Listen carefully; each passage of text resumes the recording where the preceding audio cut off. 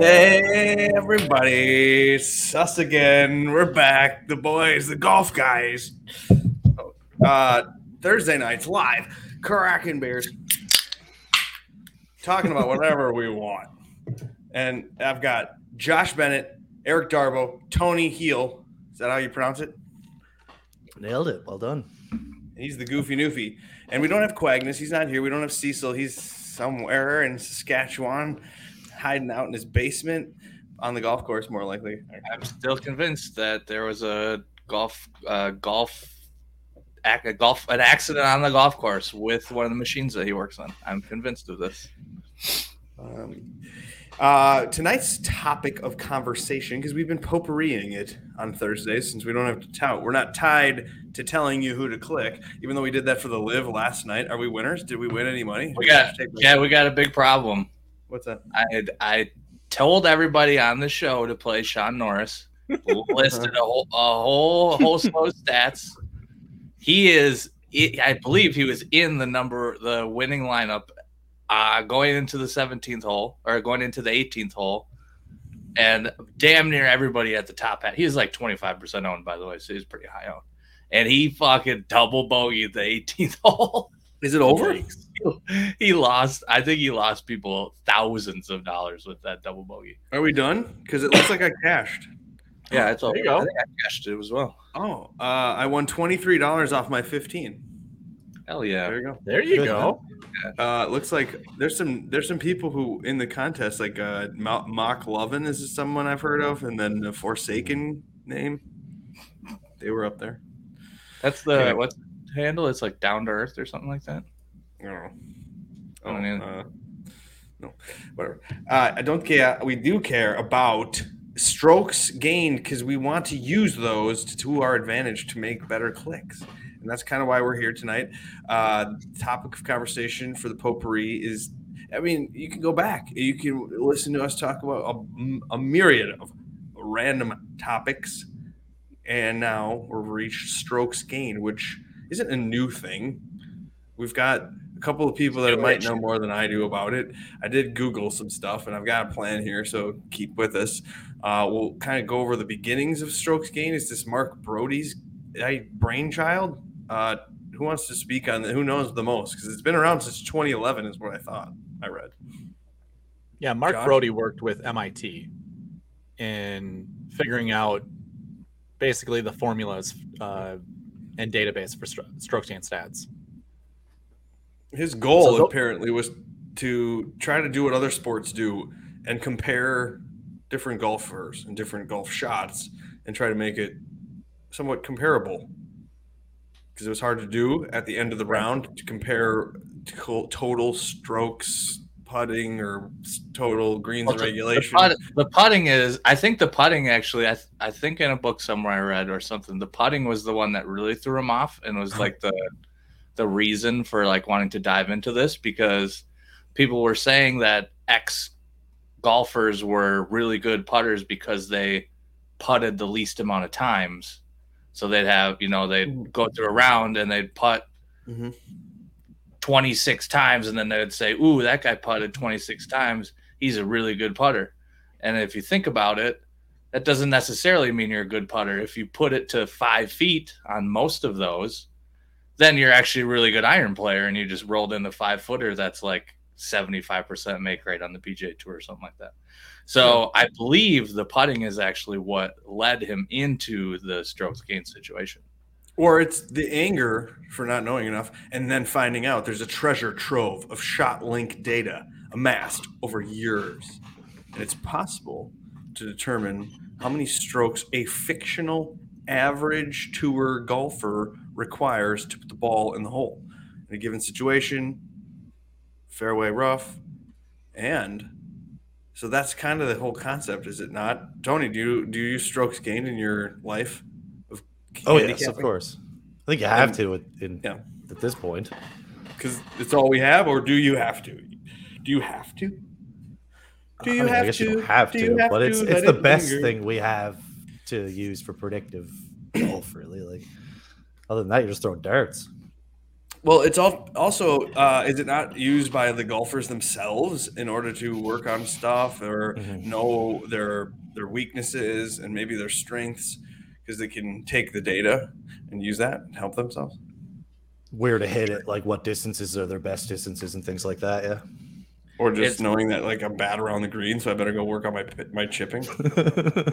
It's a great tool for pros. They use it for sure, and it's actually a good tool for amateurs if you can get an app that calculates it.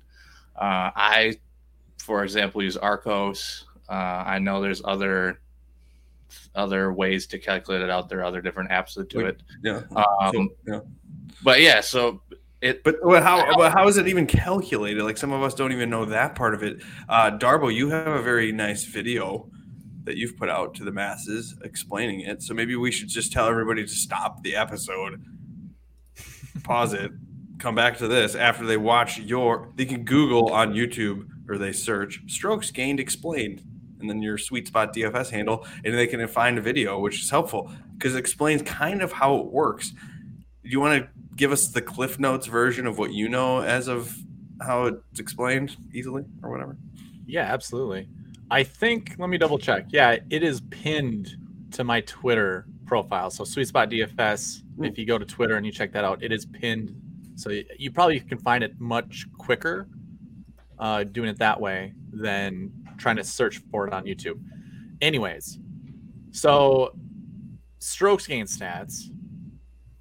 You have 4 main categories: off the tee, approach, around the green, and putting. Those all equal up to strokes gained total. Now, what's really interesting about strokes gained total is you basically look kind of what you were talking about, that threshold. So there's a threshold at every golf course, or a baseline at every golf course of expected amount of strokes to get the ball in based off your average golfer that made up average golfer. So it just starts right then and there. So if you have an expected par of 74.46 and someone shoots 72, you've gained 2 shots total. 2 shots or 2 strokes total, basically. So you've got those 4 main categories. You can actually combine those to create other categories, but no sense in talking about that right now. Like there's no sense. We can go into it a little bit later, just to start this elementary, like basic. So off the tee, your off the tee stat is defined as this: any shot that is off the tee on a par 4 and a par 5, not a par 3. It excludes par 3s. Is par 3 scoring approach then? Or off the I'll tee? get into approach. Yep. I'll go down the list here. So even if, say, you chunk it or you top it 2 feet in front of you off the tee and you're still on the tee box, that's actually an approach shot. So you actually have to be in the teeing area. It is your tee ball that is considered off the tee. So just so no one gets confused by, well, the ball's still on the tee box, or if someone were to hit it in the hazard and for whatever reason they drop on the tee box, that is not off the tee either. That is approach. Oh, okay. So now we know what off the tee is. Approach is any shot outside of 30 yards from the green, not on any tee box except for par 3s. So it's any shot outside of 30 yards from the green, including par 3 tee boxes. Huh. Okay, but then so inside a par 3, inside 30 yards on a par 3 is. Well, no, don't get mixed up with the inside 30 yards on a par 3. Okay. It's just par 3 tee boxes are included on your approach stat, but it's anything outside of 30 yards. Now, anything 30 yards and inside is considered around the green that is not on the putting surface. So that you have to make that distinction. Anything within 30 yards of the green, I guess you don't have to make that distinction. Even from the bunker, it doesn't matter where you are. Correct. So if you're at 30 yards 1 inch, that's an approach shot. If you're at 30 yards equal, like right on the button, that's an around the green shot. So is that why Bryson's approach shots got all fucked up those tournaments and he was driving it inside of 30 yards? Yep, exactly.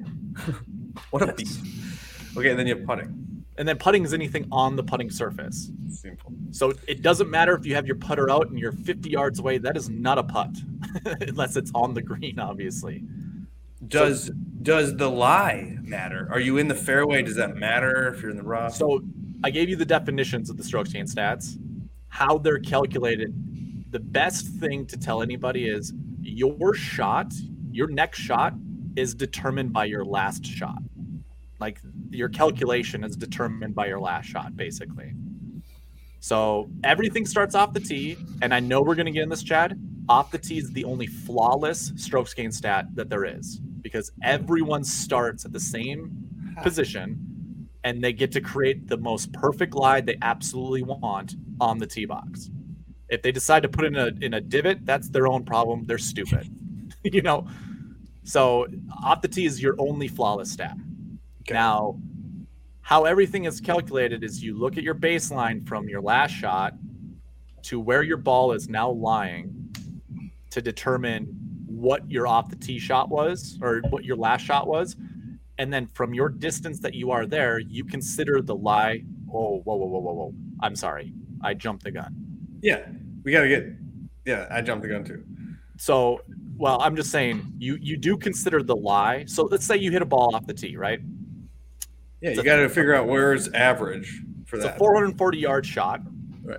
On tour, I think that's 4.08 strokes on average. It would take a tour player to get it in the hole. 4.08. Right. So you tee off, you put the ball, again, it's a 440-yard shot, or 440 yards to the hole. You hit it 300 yards. In the middle of the fairway, you have 140 yards to the pin. That's just basic math that I understand, dog legs and stuff, cut that stuff off, but let's just make it really basic. Sure. So you look at the baseline of where that ball ended up, which you have to consider the lie as well as the distance to the pin. So we're in the fairway. So believe it or not, PGA, or I should say ShotLink, has all this data. They've figured out what the average baseline is at 140 yards in the fairway. Every golfer from all time that's ever had a fairway shot from 140 yards, they've figured out an average. At this point, they have hundreds of thousands of pieces of data.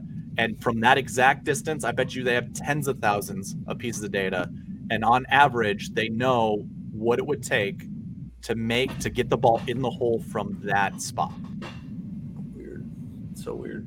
So this is a fluid thing too. This is just as data comes in, it could change. And it does change. Yeah, absolutely. Yeah. It does change, but it's been normalized mostly.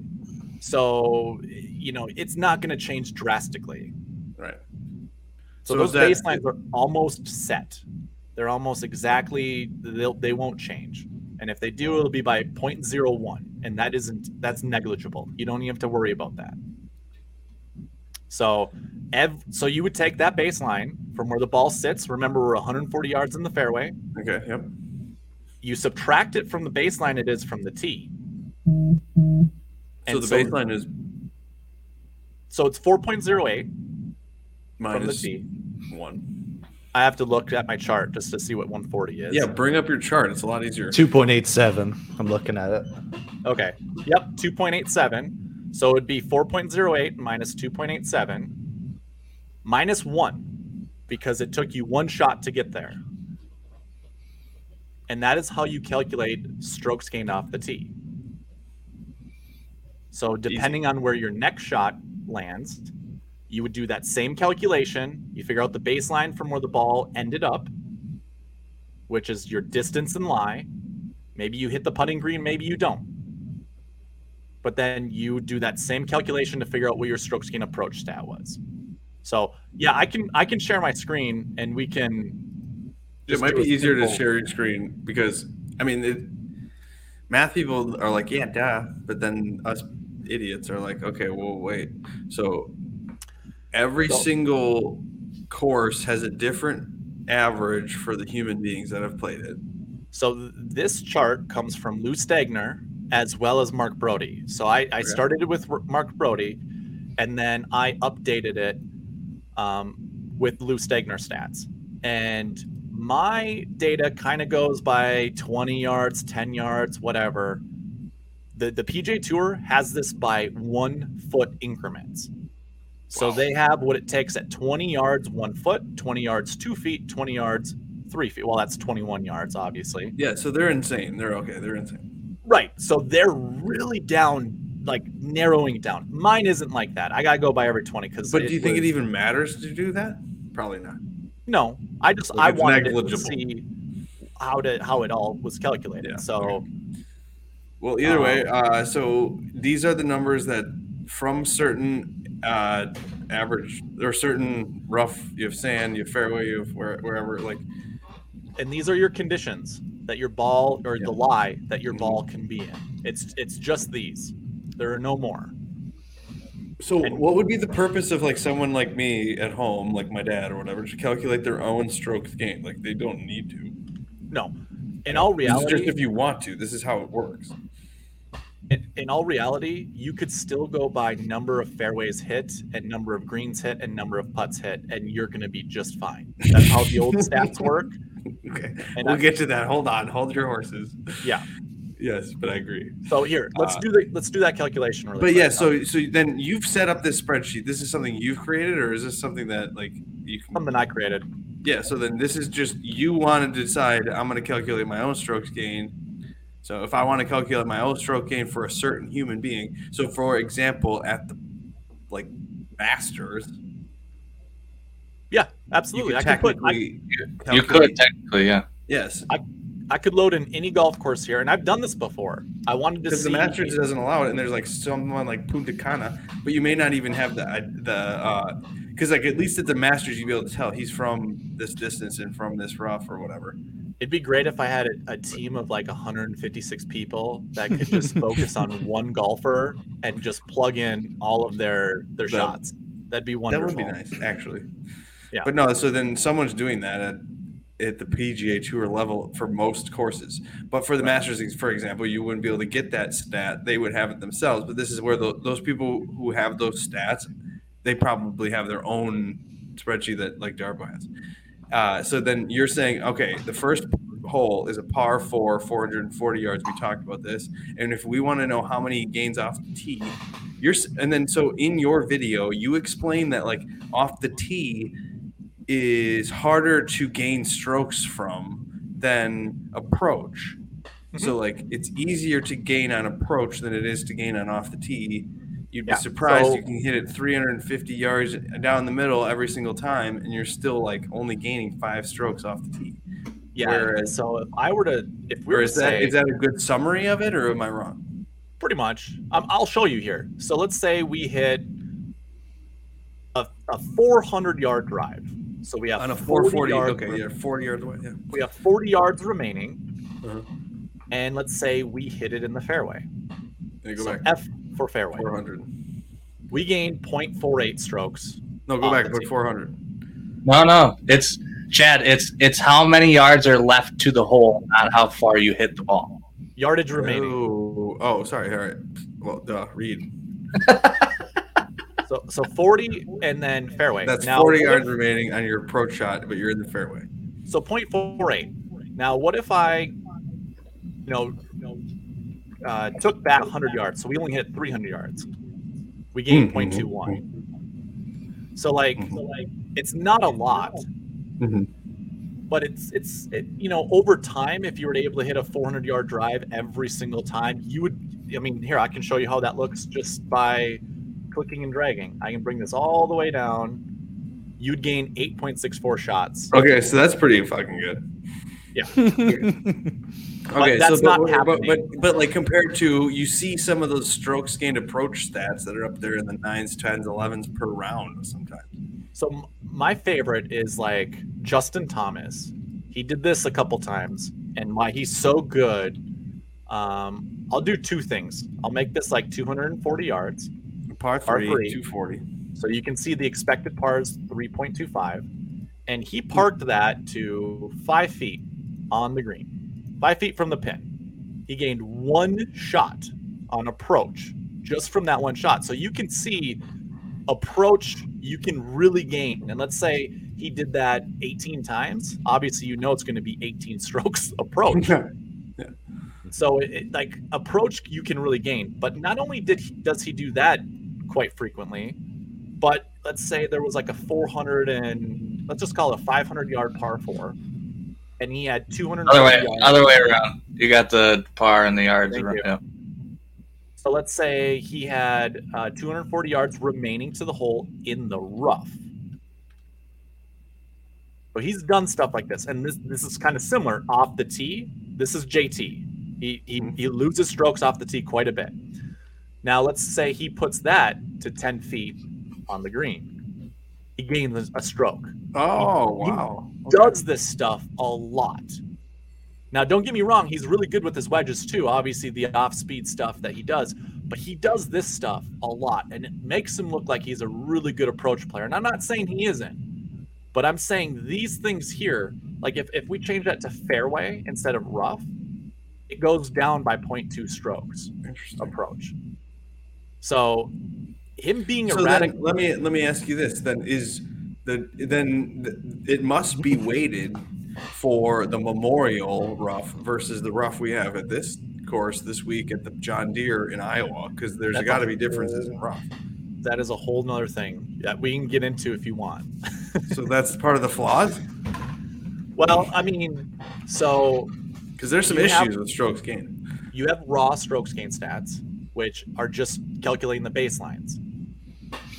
So, okay, so let me do this. Let's pretend that there's 4, or let's say all of our holes are par 4s, 500 yards. The expected par is 79.38. Now, let's say the average score of the golfers in the tournament for that one round, let's say for round 1, was 85. You would adjust your strokes gained stats by a factor of 6. Oh, you would? Yes. Oh. And that's how you get your adjusted strokes gained stats. But are those the stats that people are using to make their decisions?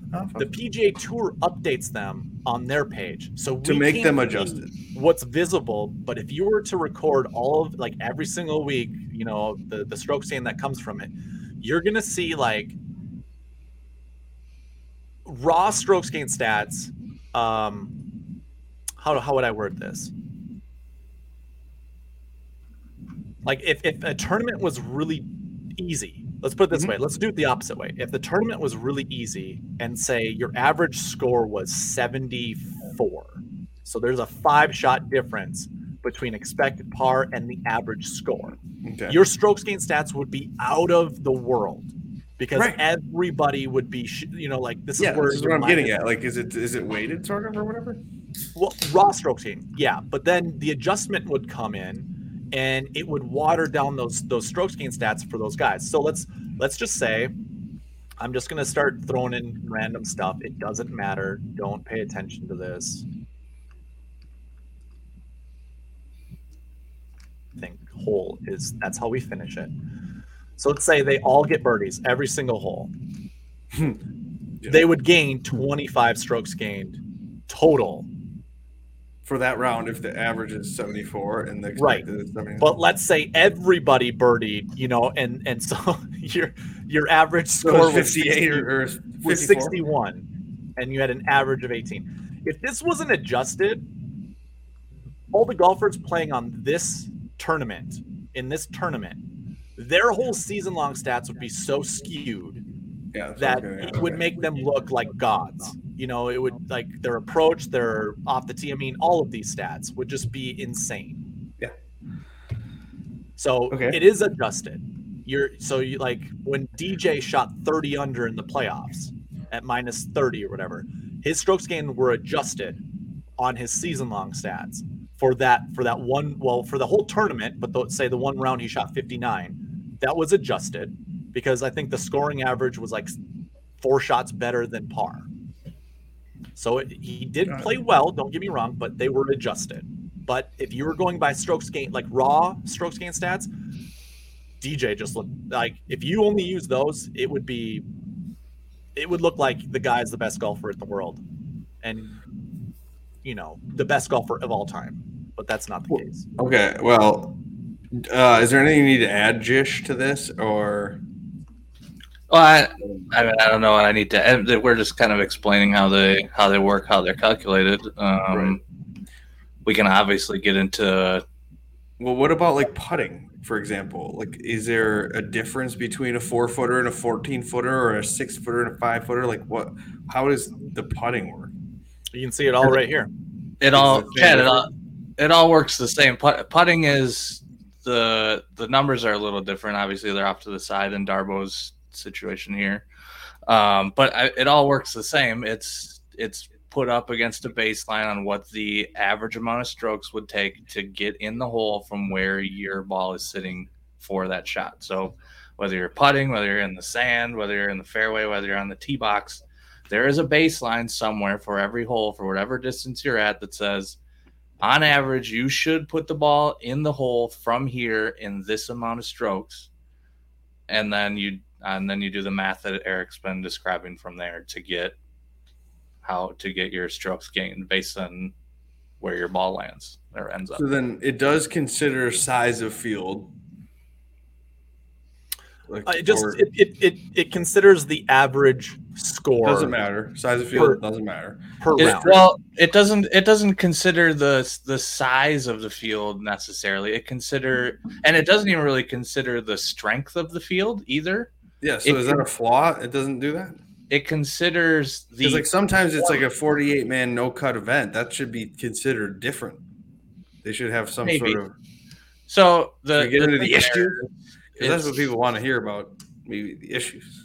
Tony, we haven't even heard from you. What do you know about strokes gained stats? I think you guys have explained how they're calculated quite well. Okay. I'm learning a lot. I use them more than I calculate them, we'll say. And the thing about the adjustment, too, important to remember is, like you said, it's not adjusted for strength of field. It's not adjusted for size of the field, but it's adjusted for the performance of the field. So even if there's shitty golfers playing, if they're playing really well, it's going to be adjusted for that. If there's good golfers that play bad, it's adjusted for that. It's not adjusted for who the actual people are. Okay. So does anyone make adjustments based on strength of field to their numbers, or is that not something people do? Are we talking about like websites out there? I don't know. Do you think that's the next layer of this thing where you have to kind of consider, because Tiger will play in all of the hard events with all of the hard fields, and then his strokes gain does that make his strokes gain look worse, or am I missing it? If the course is playing hard, but he performs better than everybody else on that hard course, his numbers are different. But what about a guy that goes around and beats up shitty fields? Like, does his strokes gained look better than Tiger's? It shouldn't, no, because it's adjusted for the performance of the whole field. I don't think. Because like I've always thought, like there's a point where this, you can gain strokes here at this John Deere this weekend, but you don't see the guys that are always at the majors, and they're the ones gaining strokes, and then it's kind of vice versa. You don't see these people that are gaining strokes this week at the majors, where it's actually harder to gain strokes. So I don't know if that's going to be stupid in my head. Personally, Chad, I don't think Data Golf adjusts their strokes gain. I think those are all raw stats. So, like, if you were to go visit them right now and look at the strokes gain stats, like, as they're calculated, Tony's the man that has the Data Golf sub. What's that? I do use Data Golf. Tony uses Data Golf. Yeah, and I do too. I don't have an account, but I check what the strokes gain stats are quite a bit from there. What else could we talk about? Here, let me. Basically, we talked about a lot of this, like short-term analysis. You were talking about in your little explainer that the short terms can be skewed. The short term is hard. They are absolutely. Like people sometimes want to look at strokes gained over the last 12 rounds. Is that not even going to be enough? So it's really hard to look at recent form using strokes gained. You almost have to look at just leaderboards or use top 10s. One thing I see on Twitter a lot, especially people that are playing Showdown, they will look at the stats. So if they're playing round 2 Showdown for tomorrow, They'll look at the stats from today and say, ooh, this guy gained 4 strokes approach and lost 2 putting. I'm going to assume that he might putt better because he's a better putter, and he's probably going to approach well because if his strokes gained approach is high, that means he's hitting the ball really well. People do that. That's like a main strategy. They look for really good approach and bad putting and hope the putting comes back for a showdown. The thing is, and as Eric has kind of shown and definitely goes through this in his video, which I think is really important, you can, let's just say somebody today had a hole-in-one on like a 200-yard par 3, their strokes gained is going to be skewed because of that one single shot. So they might show 3.5 strokes gained yesterday or today when you're looking at it for today, but 2 of them came just because they dumped it in the hole on one shot, and the rest of it they were just kind of average. So you can use them in the short term, but if you're going to do that, you literally have to look at all the shots and say, how did they gain these strokes? And that's literally why you almost have to have this kind of spreadsheet and care about it. If you're really serious about it, you can't make a total overall general opinion. It's the same with putting too, by the way. If Luke isn't a good example. If somebody goes out there and they gain a whole bunch on approach and they lose a whole bunch of putting, and you think they're a good putter and they might bring it back, you can look at the putting stats and maybe they just randomly missed a couple real short ones that just destroyed their strokes gained putting, and maybe they actually putted decently, or maybe they were just really bad for the whole thing. If you're looking at it for one round, you can't actually get an answer unless you literally look at every single shot and say, was there a shot in there that skewed the strokes gained data? And over time, stuff starts to normalize out. So the more data points you put in, the more valuable it becomes. But yeah, I mean, this showdown especially, it gets me every time I see it on Twitter. At one round, it's like you really gotta be careful though there, because it's just it could bite you because they just might not be telling the truth in the short term. What do you guys weight your like short-term form versus long-term form? Like, do you guys look at, say, the last 12 rounds versus the last 6 months more, or vice versa? What I like to do is I look at yearly stats. So I basically every single week update my strokes gained stats to just go back one full year. And so I'll take that for full value. And then I'll look at the last 8 weeks of strokes gained stats, and I'll cut that in half. I'll water that down because I do want to see who's performing better than most, but I also want to get rid of the really bad the outliers. I want to get those outliers. I want to be mitigated. Is half is just an arbitrary number. I don't know what the perfect calculation is yet, but I'm going to cut that down by half because I think if you don't, you're going to have Sahith Theegala with plus 14 strokes, tee to green within last week. And maybe he didn't play within the last 6 weeks or whatever. So he's going to come into that next tournament as the best recent form golfer out there. So I try to weigh it down as much as I can, but I still want the golfers playing better to pop, in the recent form.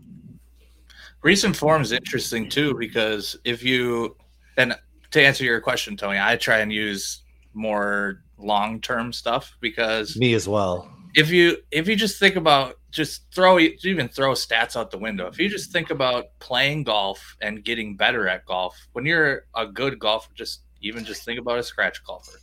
If you're a scratch golfer, it is really hard to get better at something, like significantly better at something. So if you're using the short-term stats to say, ooh, this guy's approaching the ball way better or hitting the ball on the green way better than he has been the last 6 months. Maybe he is, but then again, it could also be skewed by a couple really good shots. There could be a lot of factors that go into it other than he's just really good iron player now, or he found it for 2 weeks. And it is possible to find it for 2 or 3 weeks, as we know as golfers. Sometimes you just go out there and you're like, shit, I'm gonna hit it to 5 feet every time. But most of the time, in general, it's really hard to get better at golf in some facet of the game when you are already really good. So you're really good at something, you're just gonna be really good at that most of the time. So now going back to the stats, if you're looking at short-term stats and saying, oh, Dustin Johnson's out here and he's approaching the ball 2 strokes better than he has the last 6 weeks, that's fine. And you can use that and say, that's great. He's way better approach now. But you also have to take a step farther, in my opinion, and say, is he actually hitting the ball better now? Or is there something in there that's kind of skewing that data to make it look like that? Or is there something else going on? So I try and use more long-term stuff because I know that normalizes out and it kind of tells you the real story. But again, there can be short-term pops and stuff like that can be helpful. So I don't hate using it, but I tend to move away from it just because I think there's way too much randomness that can be in there. I agree. Maybe, Tony, you shouldn't use stats at all, and you should just use your beer gut brain model, because there's issues with these strokes gain stats, and that's my favorite part about them is the issues, because then it allows me to poke holes in all these nerds models. You're gonna go full Chad here? Is that what's gonna happen? Model, and then I want a GPP using a model on fantasy. Speaking of nerds, by the way, our friend Drew Matthews is in here. He's a data nerd. Oh, hey, Drew. Yeah, Drew. Sounds like Drew, Fantasy Golf Bag. If you haven't signed up for Fantasy Golf Bag, you should go over to fantasygolfbag.com. I assume it's called. Sign up. I agree. He's got some good stuff. What does he say about you? He says you're smart. Putting. He is agreeing that people kind of get short-term data wrong. Yeah, don't worry. Yeah, the short-term stuff's it's scary. Especially putting. That's a great point. Like anybody can pop in 18 holes. I wanted to ask you boys and girls about putting on the old strokes gained 6-footer. You got a 6-footer, Josh. Do you want it straight? Do you want it downhill? Do you want it uphill? What kind of a 6-footer in your life do you want? I think here's what me personally, I would probably rather take it downhill. Because I can just tap it and then just go. I'm a dog shit putter, Chad. I was gonna say all I have to do is get the club face just kind of straight and just let it roll instead of trying to put some muscle into it like up a hill. Give me that one. Okay, you're a hope putter. I shouldn't have asked you. I should ask Darbo. You want an uphill most of the time, don't you? Or like slide uphill. The good putters want it maybe straight, flat. I'm gonna just go with like what most right-handed golfers like, a right to left putt uphill. But personally, it doesn't matter to me because if you're a confident putter, nothing scares you, honestly. Yeah, but statistically, it's easier to make a certain kind of putt, and so therefore, are these stats including the difficulty of the putt? Have we gone to that level? Has Mr. Brody figured that part out? I don't think Brody ever figured that out because I don't think he ever had that level of data. But right, no one does, do they? I know they do. I wouldn't say no one. I know Jay Monahan does. That. So, what are you looking up on your internet, Darbo? I'm just preparing a shot just to see what your guys' feelings are on it. But either way, I just think that there's certain there's difficulties in different shots. Okay, so then the difficulty of the shot needs to be factored in. Maybe they weighed it. Like this was a 9 out of a 10, and the 10 if it's a difficult shot. And how about chipping or pitching or over a bunker, over water, under a tree, around a tree, difficult lie, into the rough, how into the rough? That is a flaw, and that's part of what I was saying of a flaw of using short-term stats is things like that. You just don't know day to day what happened with all those. It hit the flag stick and dropped in. Can we have the grandma at home put that into the model so that like it doesn't fuck the data? Because if the guy was gonna end up with triple bogey, but he luck boxed into a par somehow, it's bullshit. Like we need to know this. That needs The other to be thing in the here, data. though- It needs to be like, no, this dude got lucky AF. The other thing there, though, the more, and you can, and maybe there's a certain level to go to that can still be helpful, but the more data points you start putting in to a very detailed, specific strokes gain situation, the less data is in there, and then the less valuable it will become, because then it can just be random. Okay. So if you're just talking about you hit it off the tee, and your approach is like behind a tree in tall, thick Bermuda rough that is windy, pivot, and helping wind, hurting wind. and wind is slightly left to right at 12. Like the more data points you start putting in, so that's one shot that goes into a bucket. No, I understand. How So then many other Liam will have that those complaints and be like, So- because like our complaints are these complaints that in reality, my dad was like, oh yeah, greens and regulation, that means he's the shit. And you're like, well, just because it trickled onto the green 50 feet away, I mean, Might but yeah. need- So there's but it also there's might- improvements to handicapping, and we've reached this level, and so it's as good as it gets for us. But I also wanted to ask, so the lie in general is not included. There's no like whether it's a deep rough. well, Darbo. there's rough and fairway. Rough is, but the yeah. length of rough, no. Yeah, I know. Or if or where you are, or the type Yeah. of grass, or Yeah, Darbo brought it up in his video about if you're in the fairway, it doesn't take into account if your ball rolls into a divot in the fairway. Correct. yeah, that's true too. Do the strokes gained are they discriminatory between a lefty and a righty? No. No, Yeah. So this it's a creative They golfer. should be. Chad. It That's doesn't bullshit matter. that they're not. A lefty and a What's righty the should have difference? different strokes gained Yeah. stats. Why? Because of the Why? difference in approaching the green. If the flag's on the right side, it's like they have the opposite of everyone else. But that'll Not balance out necessarily. over so many Sometimes they're going to hit a too. fade, and everyone else is hitting a draw on that hole. If they're righty and they're hitting a fade, Well, as a lefty. what if they hit a draw and the other person hits a fade? Well, I don't care. In general, a lefty and a righty, they need to have different approach strokes gained. Maybe even putting, straight up. I'm not kidding. Like they need to like classify the lefties and the righties. You think they're not going to do that in 20 years from now? Liam's going to be like, of course, do that. But the problem is that our parents, who are the main people that golf caters to, That's sadly, they don't Sad but want true. all this information. This is way too much. I barely want Darbo to explain it to me. I'm like, just wait. So we don't need to know this, or like need to know how it works. We just need to know there's a number at the end of the line. Okay, cool. I'll just look at the number. Where maybe people want to look at the stats. I'm sure of it. What's your kid's name, Josh? You have a baby. He's like- Carson. He's like 6 months old. No, 4. Jeez, he's not even 6 months old. I know. He will 100% be like, feed me every data point. He will. I want under the tree in Bermuda on a roughy day. Rough. I'm pretty sure. I lefty think from that Matt Fitzpatrick actually tracks all of that on his own. So then at least PGA can take the data from Matt Fitzpatrick for himself. Come on, add that into the database. Even like I was in a bad mood on this shot. Ooh, well, and he hit it good. No, DJ at the Tournament of Champions. I wrote this down as a driving the green situation. Darbo, remember that? That was Yep. in Darbo's. Here, let's put it on the screen. I'll show you what that calculation was. Oh, It's a Sorry, fun one. producer. You That's want a me to fun do it, or one. you gonna do it? What was, I forget what that hole was. 440. Let's just say it's 440 yards. It's very Yeah, similar it's- to what. Well, because it was elevation or like sea level Right. or something. I'm gonna so grab if he another. hit it to 3 feet on the green.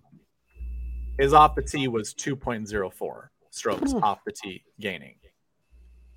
If he were to make that shot, Tony, do you have a guess of what it would be? If the expected par is 4.08, how many strokes he would gain? It's already actually on the screen. Damn It is on. Yeah, It is three. on the screen. It is 3. Yeah, because you minus the 1 from the expected par. Yeah. So if he would have got a hole in one, that'd have been amazing. But he hit it like 3 feet away. He gained 2 shots just on that one hole. I was going to ask you about the fringe. What does that count as if you're, say, 6 feet from the hole, but you're in the fringe? Fairway. Is that an actual putt? Fairway, yeah. So that's goes around the green. Yep. Yeah, that's what I thought. Okay. You guys want to talk more problems with these strokes? Yes, game? I have a question for y'all. Okay. This guy right here. A big old tree. Does this tree affect his approach stat? I know the answer. I mean, I doubt it. I'm going to assume the stat doesn't know the tree's there. Stat has no clue. The stat doesn't know the tree's there unless, let's pretend that this guy hit his. I'm going to use 13 of Augusta because it's just the easiest one to use. So let's say he, slings a nice little draw right behind this. What program is this? This is what is this? This is cool. Yeah. This is where I create all my thumbnails, baby. Right here. Oh Microsoft my Paint. God. So let's say. Are you? Who are you? Give yourself a plug. Dude, I do everything, okay? So let's say he hits it right there. So this is that guy right there. This shot from here, if he tries to hit this shot, to the green, and he's successful, does that tree help affect approach stats? No. How could it? What if he has to hit it over here? I have no idea. Is this a par 5? What is this? 13? Yeah. It doesn't matter what. Okay. Oh, then I don't know. Yeah. What if he hits it right over here? No idea. So there's a calculation that also goes into play, and this is really weird. This is where it gets really weird. So you pretend there's a cone to the green, basically. I'm making this a little bit bigger. Brody does? Brody pretends? Yep. So in this cone right here, the cone of shame. Yeah, this We're cone gonna get right to my here, dog soon. If that ball, his approach shot, doesn't go inside this cone, it's called a recovery shot. Okay. Oh, so there's a different classification. Yes, there is. So if holy we go fuck. back to here, oh my God, Darbo, you're blowing our mind. I don't remember how many yards 13 is.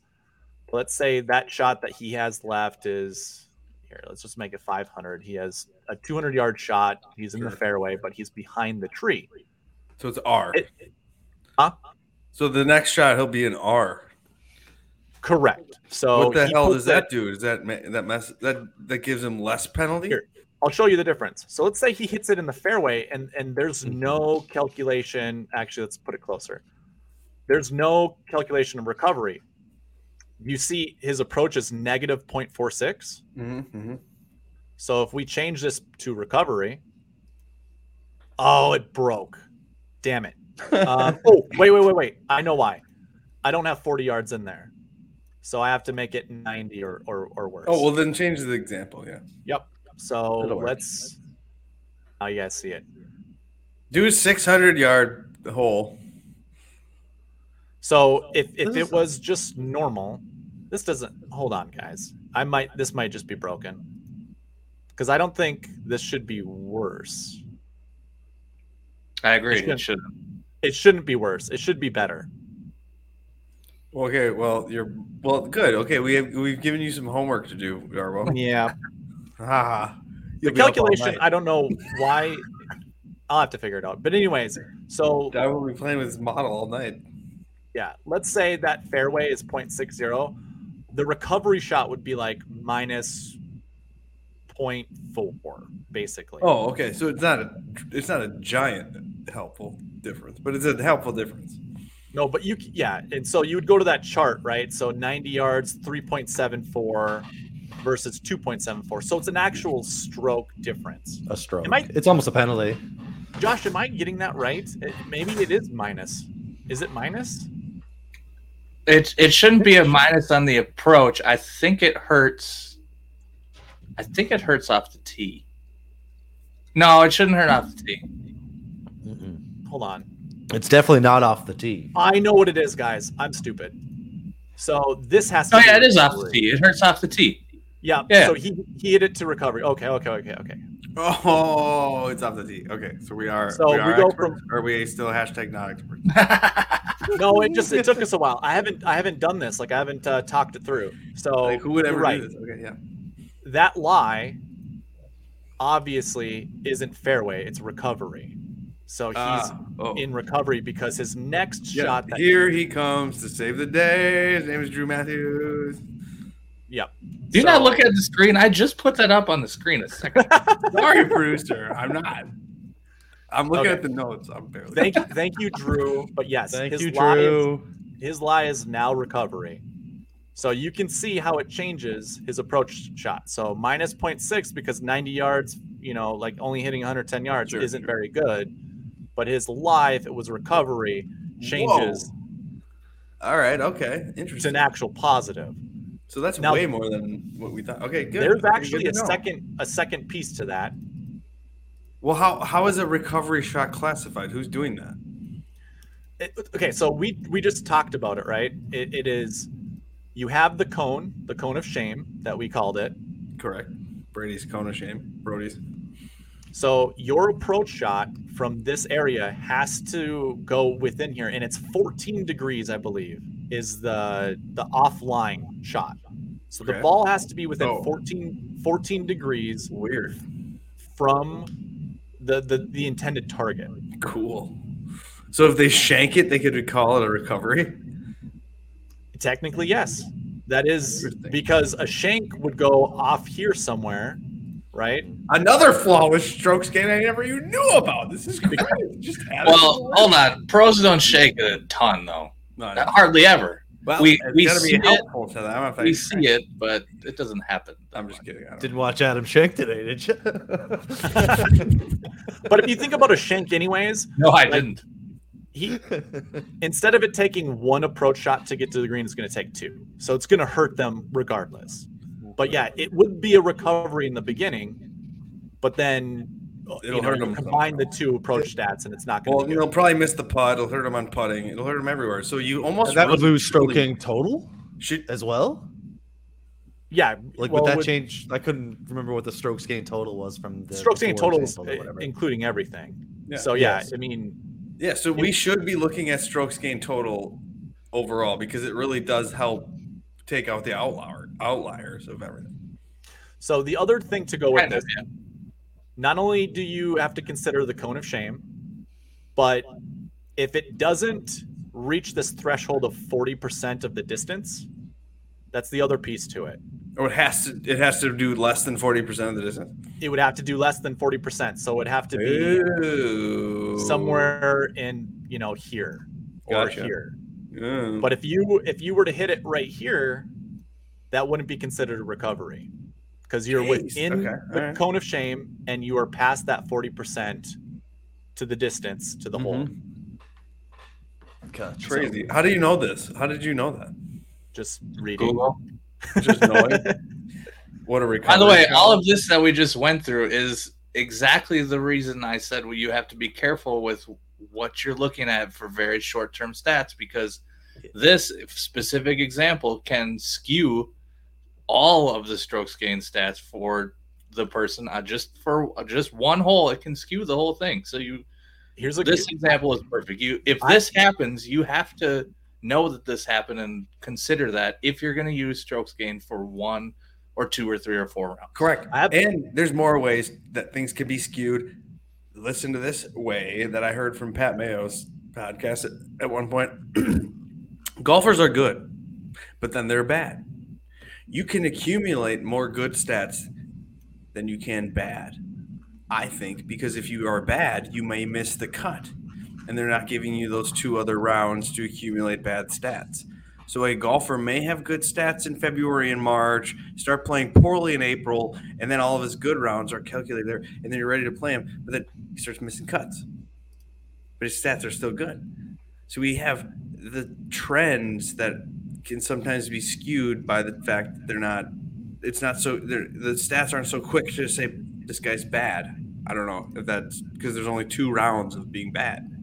Have you ever thought? Well, I get that. Just kind of depends how you're looking at the stats. Obviously, if you're looking at the last 4 rounds and the last 4 rounds somebody played in, they missed the cut in 2 tournaments, then sure. Yeah, well, I'm just saying they were good, and they're bad. Only 2 tournaments they were bad, but there are 8 tournaments that are good, and you're looking over the last 30, 50 rounds or something. Bad, then you're looking at. Yeah, you're gonna not notice so they should ultimately. You could try, if you wanted to build a website and you wanted to make $1 million, build it to weight the tournaments as they get further away. They fall off in your caring of that tournament, because like last week's more important than 7 weeks ago or 13 weeks ago. But some people use all of this as if it's a weighted the same. I don't know if that's smart or stupid. Well, so why do you think last week is more important than the week before? That if we're trying to predict what's going to affect the next week, I clearly think that something that 13 weeks ago is not as important to the data as what was a day ago. Well, look at Chesson Hadley and JT. Wait a second. I got an example for you.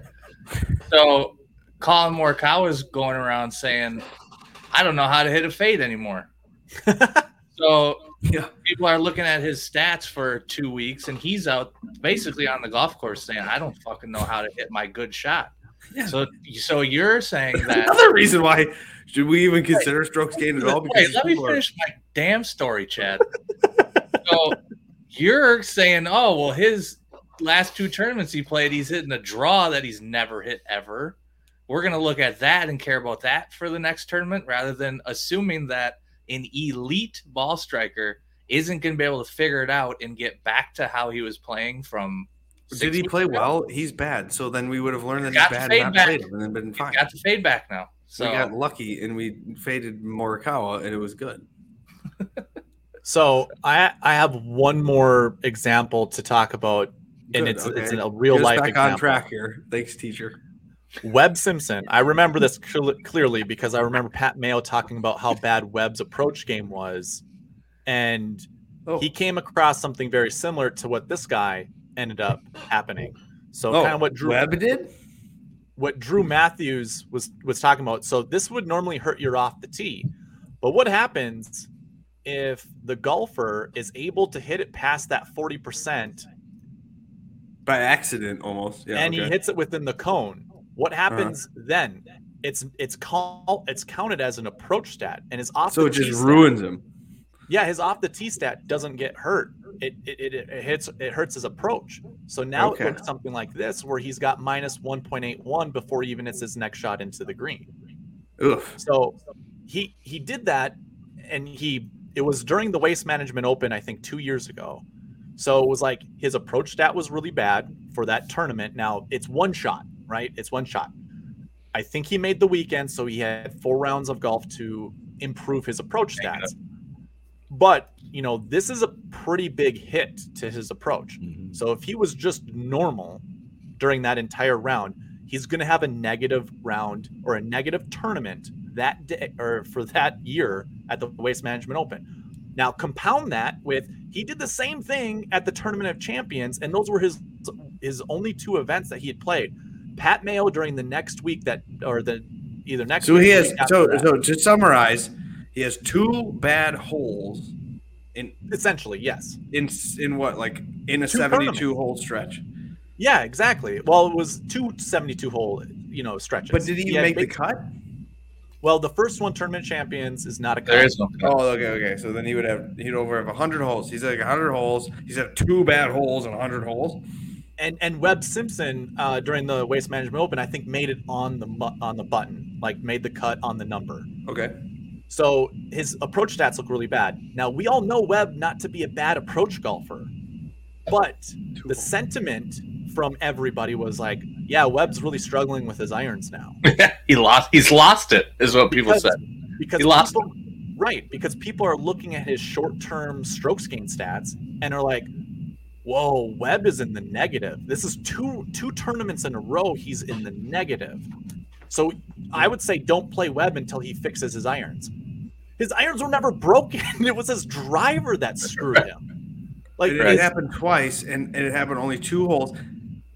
So when are we going to be able to, on Mayo's affiliated site, use the strokes gain and then pluck out those 2 holes and just say get those data points out. Delete I that think shit. Rick Run Good is probably going to be the first. He's the next person to do that. I think he's going to be the first person to do that. Where you God, because we want that, because we know golfers also give up. They quit. Or they're in or out of contention, boys and girls. If you're in contention, you're going to play differently than if you're out of contention. And this is my other gripe with strokes gain, where Bubba is joking around, laughing it up, slinging shit in and out of holes. And then we're supposed to use Bubba's strokes gain against him later or for him later. Like, come on, dude. He was out of it. He didn't give a fuck. This happens all the time. Or you got, any guy, 2 back, 3 back with a couple holes to play. You think he's playing the same as the dude who is in DFL? I don't think they're playing the same. I think they're playing different games.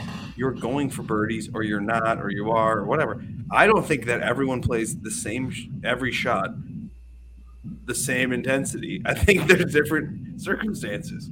So can we factor in circumstances? Can we add that to the level of difficulty? Like, in contention is part of the weighted system. I know my dad will never know how to calculate that, but maybe Carson.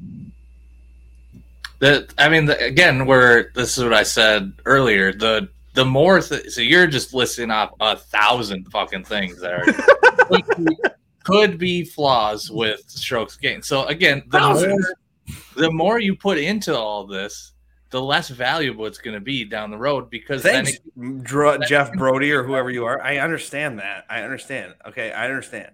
I'm being a dick. Clearly, the system is what it is, and we can only do so much with the data. The data, right. Guys. You can, and Chad, to be honest, some of the things you're saying, we can probably build in and we'll make it valuable. But there's a line that's crossed where you start bringing in too much, and then now it's a lot of randomness. So I agree. It's hard to say how far you go. Do we just go to, I want to know how long the rough was and put that into the data? Is that how far we go? Do we go as far as you're saying to say rough, wind, left-handed player, right-handed flag, in contention? How far do we go? I want to go there. That's what the NFL is doing. The NFL has that data for years and years. MLB has that data. Where's golf? Golf's late to the game. Golf's fucking us over. And they're making us look at, we were looking at total putts like idiots for years. We're looking at greens and regulation. Now we at least have Darbo creating a spreadsheet behind us. I don't even know what the hell. We should have just, I think we screwed up. We should have just had our guy, Drew Matthews, just come join us. Well, of course we should have, for sure. You know what we should have did? We should have had Drew Matthews on here and had you just off to the side watching. Not even talking? Yeah. What about regression? There's some people that have spikes in performances that are not sustainable. People have great rounds that are aided by luck or by skewed stats. That's kind of what we were getting to. What about people? Oh, yeah, give up. I already said that one. What about guys who break their putter? That's actually a thing that maybe Darbo should comment on it, but it is in Darbo's video that he said if you're on the green, as long as you're on the green, doesn't matter what club you use. So if you're using 3-wood on the green, it's still a putt. If you're on the what the fuck tournament is that where they got the bunker in the middle of the fucking green and they miss short and they got to chip it, that's still a putt because they're on the green. It's true. Okay. Well, Jordan Spieth did that one. He had a really tough putt. I can't remember what tournament it was, and he hit it off of the green and then had to chip up. Like, that putt was impossible, and he's going to get he was going to get hurt no matter what. I don't think it was a putt that he could actually get close to the hole. What he would have had to have done is almost like a recovery putt to hit it to the middle of the green and try to basically 2-putt from there. So he would 3-putt. But his approach stat, that's a really good one to use. That green was shaped in such a weird way. Like, I think if I were to draw it out really quickly, hell yeah, back to Microsoft Paint, baby. Yeah. So like that green was like this. What in the hell are we talking about? Look at Darbo. Holy shit. What? That was a great. That was an A+ connection at the end there. If you guys are not on YouTube and you're on the iTunes at this point, Darbo has pulled up Microsoft Paint. He's making a hole. I don't know what the fuck he's doing. Jordan Spieth had a putt like this, where his ball was right here. Oh, and he tried going over this little ridge here. Oh, yeah. But this was all downhill. So his ball ended up over here. Huh. Like, him having to hit this putt was ridiculous because everything was breaking this way. There was no way he was getting this close unless he chipped it. So then he's ruined forever. His putting looks really, really bad because that's bullshit. He goes from on the green to off the green, and he had a further approach stat than he had putting. So I guess if I were to throw that in here just to show you guys what that looks like. Look at me nerd out. This is fun. Darbo nerd out. Congratulations, Darbo. We've given you a platform to nerd out. Let's say he hits it 30 feet from the green. And then he finishes 30, let's go 20. 20 yards in the fairway. Oh, it's not adjusting that. Oh my God. Oh, wait. I don't have 20 yards. That's fine. Oh. Let me check my chart. Darbo, your database is incomplete. It's broken. Maybe it just doesn't go backwards. Maybe it doesn't allow me to go. Well, okay, here's the truth. But there's another thing. How do we use these stats to predict future athlete performance? What stats lead to answers? Can people use strokes gained golf shots to help them like they can in NFL and the MLB and the NBA? Tony, we know that. Strokes gained golf shots can only get us so far. Correct. It's incomplete. I mean, it definitely is, and the stats are, as we've talked about for the last hour, certainly flawed. So then, what's the best one to use? Because Drew Matthews is over here telling us that he's recommending tee to green, which makes sense because putting is variant. So you want to use everything but putting. So I've almost removed putting from my process altogether. It's down. Why would you remove putting? Very small. Because it's so random, Chad. Yeah. Like, it's even the good putters like suck this week, or like a bad putter just randomly pops. Like, it doesn't matter. Like, I mean, it matters, but it's like it's so unpredictable that it's not completely out of my process, but it's definitely becoming smaller and smaller. This guy does suck. The interesting about strokes gained putting too is the strokes gained for putting can kind of get squeezed because whatever score you make on a hole, if you gain a whole bunch off the tee and then gain a whole bunch on approach, there's only a small sliver left for the putter. So the putting stat can kind of get squeezed out to just kind of be a filler. So sometimes it doesn't even tell you the answer, really. It's just kind of a filler stat because it's the last thing that happened. Yeah. We were saying earlier, like if you're in the fringe or those courses where you can putt from like 30 yards away from the hole or whatever, like those are actually around the green stats. Right. And you can put it to 5 feet, bang it in, you're going to gain a ton of strokes putting, but you're still two putting. I think you can use your eyeballs. Yeah, I think you can use your eyeballs to determine who is a good putter and who's not a good putter. Mm-hmm. I think they're like. Sorry, we can watch Will Zalatoris and his nasty putting stroke and just know that he's just not ever going to be a good putter. We don't have to look at stats to tell you that. He's never going to be a good putter within 6 feet. Outside of 6 feet, he's fine. He's very good, yeah. Right, yeah, short putts is what I meant, yeah. I think there are 4 different types of putters, and Drew Matthews could probably back me up, and just all of us as golfers.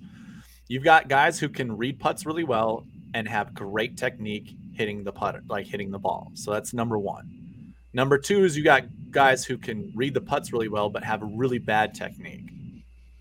Then you've got guys who can't read putts and have good technique. And then you've got guys who are not good with technique and can't read a putt. Chad, which one do you think I am of those four? You've seen me putt a handful of times now. I don't think you can read a putt, and correct.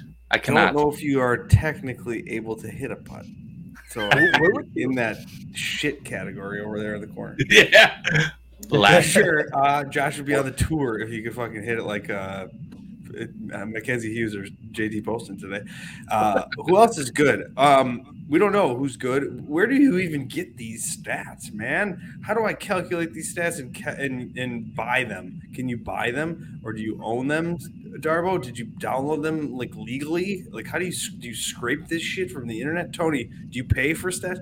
Would you pay? Tony, are you paying? I'm a sub to Data Golf. Yeah, people almost gotta pay. But I'm not. I like the simulations on Data Golf a lot. What does that mean?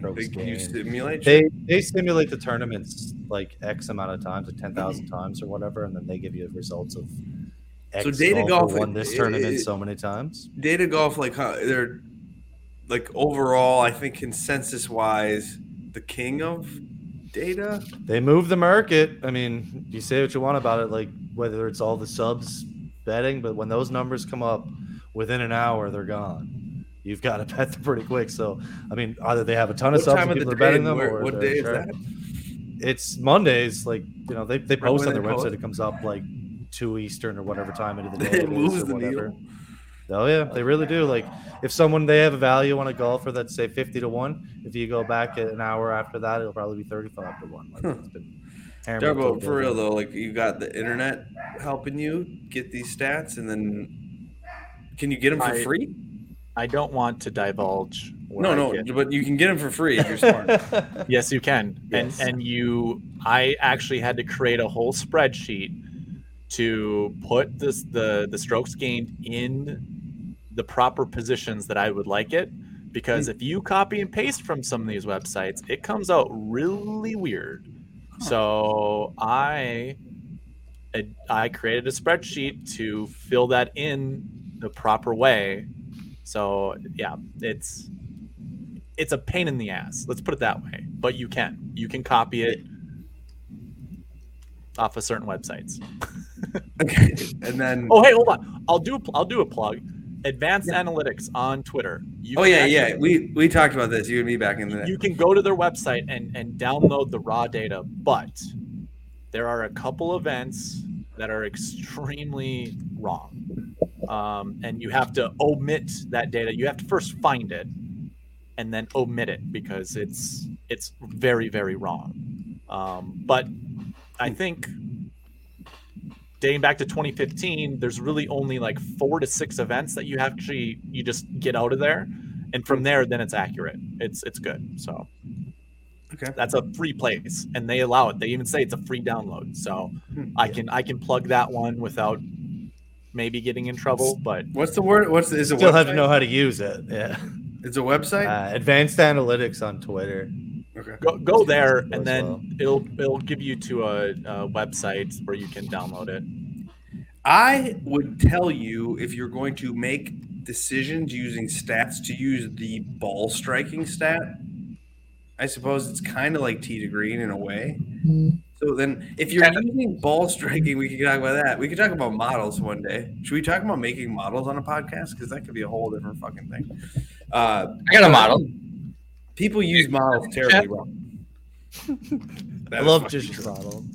Like I know that, and I don't even make models. I know that people are idiots, and they're like, "I'm going to use ball striking, approach, and off the tee," and you're like, That's literally just golf. So your model is just people playing golf, man. Yeah. So then, you might actually, if you're doing that, you might as well just use strokes gained total. Do you have is any stat in golf predictive, like overall? Like, is there one that you go to that you're like, I can't not use this stat, Tony? Depends on the course for me, really. Like, I look at the specific courses that you'll need off the tee, or you'll need approach, or you'll need around. So it doesn't matter every week. Like we used to hear, it changes week to week. I wouldn't say it doesn't matter. Strokes gained approach is sticky. That'll stay with you.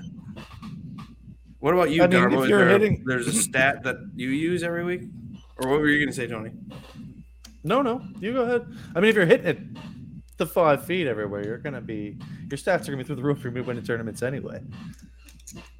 So it's all relative. Like it's the same. It's all the same then. So like if you putt well, of course, then you win. Or if you hit approaches well, then of course you win. Or if you, but then nothing shows who's gonna putt well, who's gonna have an approach well. Typically, it's not as easy to calculate as who's gonna have the most carries against a shitty defensive line, and they're gonna have more goal line opportunities because of X, Y, and Z. Those things, or LeBron James is going to have 41 minutes, 36 chances at opportunities, and are like there's math that are happening in those sports that cannot happen in golf, right? No, that's a sample size thing too. I think how many shots from 200 yards do you have in a? It's like 5 3 months. Yeah, exactly. Like you're taking your stats from that. Like that's such a small sample. Yeah, he makes free throws. He's having 12 a game. Like you get an idea how many he's going to make. It's going to be obvious. Yeah, but like and the stats we have, you have how many 5-footers every tournament? 4, right? 6. Well, no, probably more than that. But so here's the thing. Shut up, Josh. I like what Josh is doing with his model when it comes to trying to figure out. Thank you. Well, I have a model, by the way. Yeah. So, but there's a little bit more that we need to do with Josh's model. Yes, agreed. Hello, don't get Jaskowski in there. Jaskowski. Oh, relax. Get the fuck out of here with that. Or Wolfie. You ruined a couple of my lineups in my 75. God damn it. I'm going with your Jaskowski and Wolfie. God. Yeah, it all comes with time. Sorry. Like if we had more time to analyze every single golf course to try to figure out where players would normally hit the ball, then we would understand. It would be way more predictive that way. But you still have to realize it's golf, and although these guys are pros, they're going to miss it here and there just a little bit, where when they are trying to cut around a corner, oops, we overcut it, and now we're in the trees, and now we have to find a recovery shot from there to whatever. Like no one is perfect at this game. So, but I think the best way to predict it is you would go hole by hole, golfer by golfer, and plot out where you think they're going to hit the golf ball, and then figure out based off of like what Josh is doing, putting them in those yardage categories of trying to figure out, how great they are, how successful are they from those buckets. But I called Josh out during the Canadian Open, and I was like, where's Rory? And he goes, well, because he has 4 shots that he's hitting at 200 yards, he's going to be bad. And it's like, okay, well, that 200-yard bucket is probably only consisting of par 4, scoring. Mostly. And so therefore, par 4 scoring for Rory at that extent doesn't look good. But what if those are par 5s? That's where those buckets are hard to determine from 200 yards and out. So Jish Swish Model 2.0 is coming soon. Oh God! If I could have time to do that, or if Josh got paid, get time, find time. And by the way, there's also a problem with it. So I'm doing exactly what Eric's. I'm taking every golfer. I look at every hole and I'll say like, there is water here. They are not hitting it more than 240 yards. But you're generalizing everybody, right? What's that? You're generalizing everybody. So like mostly generalized. Yeah. Yeah. So, right. Yeah, exactly. So I'm not going to I'm going to every golfer, but I'm saying like there's this hole here. It's impossible to hit it more than 240 yards. They're all going to hit it between 240 and 250. This is going to be the approach left wrong. But going back to that, the problem is, again, I'm just doing it based on the scorecard yardage. So if the scorecard says it's 440 yards, that's what I'm going based off of. Unless I can see from prior years that they just blatantly say it's 440 yards and they just play it from 400. But most of the time in every golf tournament, 4 rounds, they move the tee boxes around. So there's some tournaments, there's like big movements. They'll play one from 440 and then they'll on one day, and another day they'll play it from like 395. So and if they do that more than once, throughout the 4 days, I mean, that matters based on how well they approach from what general areas. So yeah. And then if you want to talk round by round, even there's weather to take into consideration.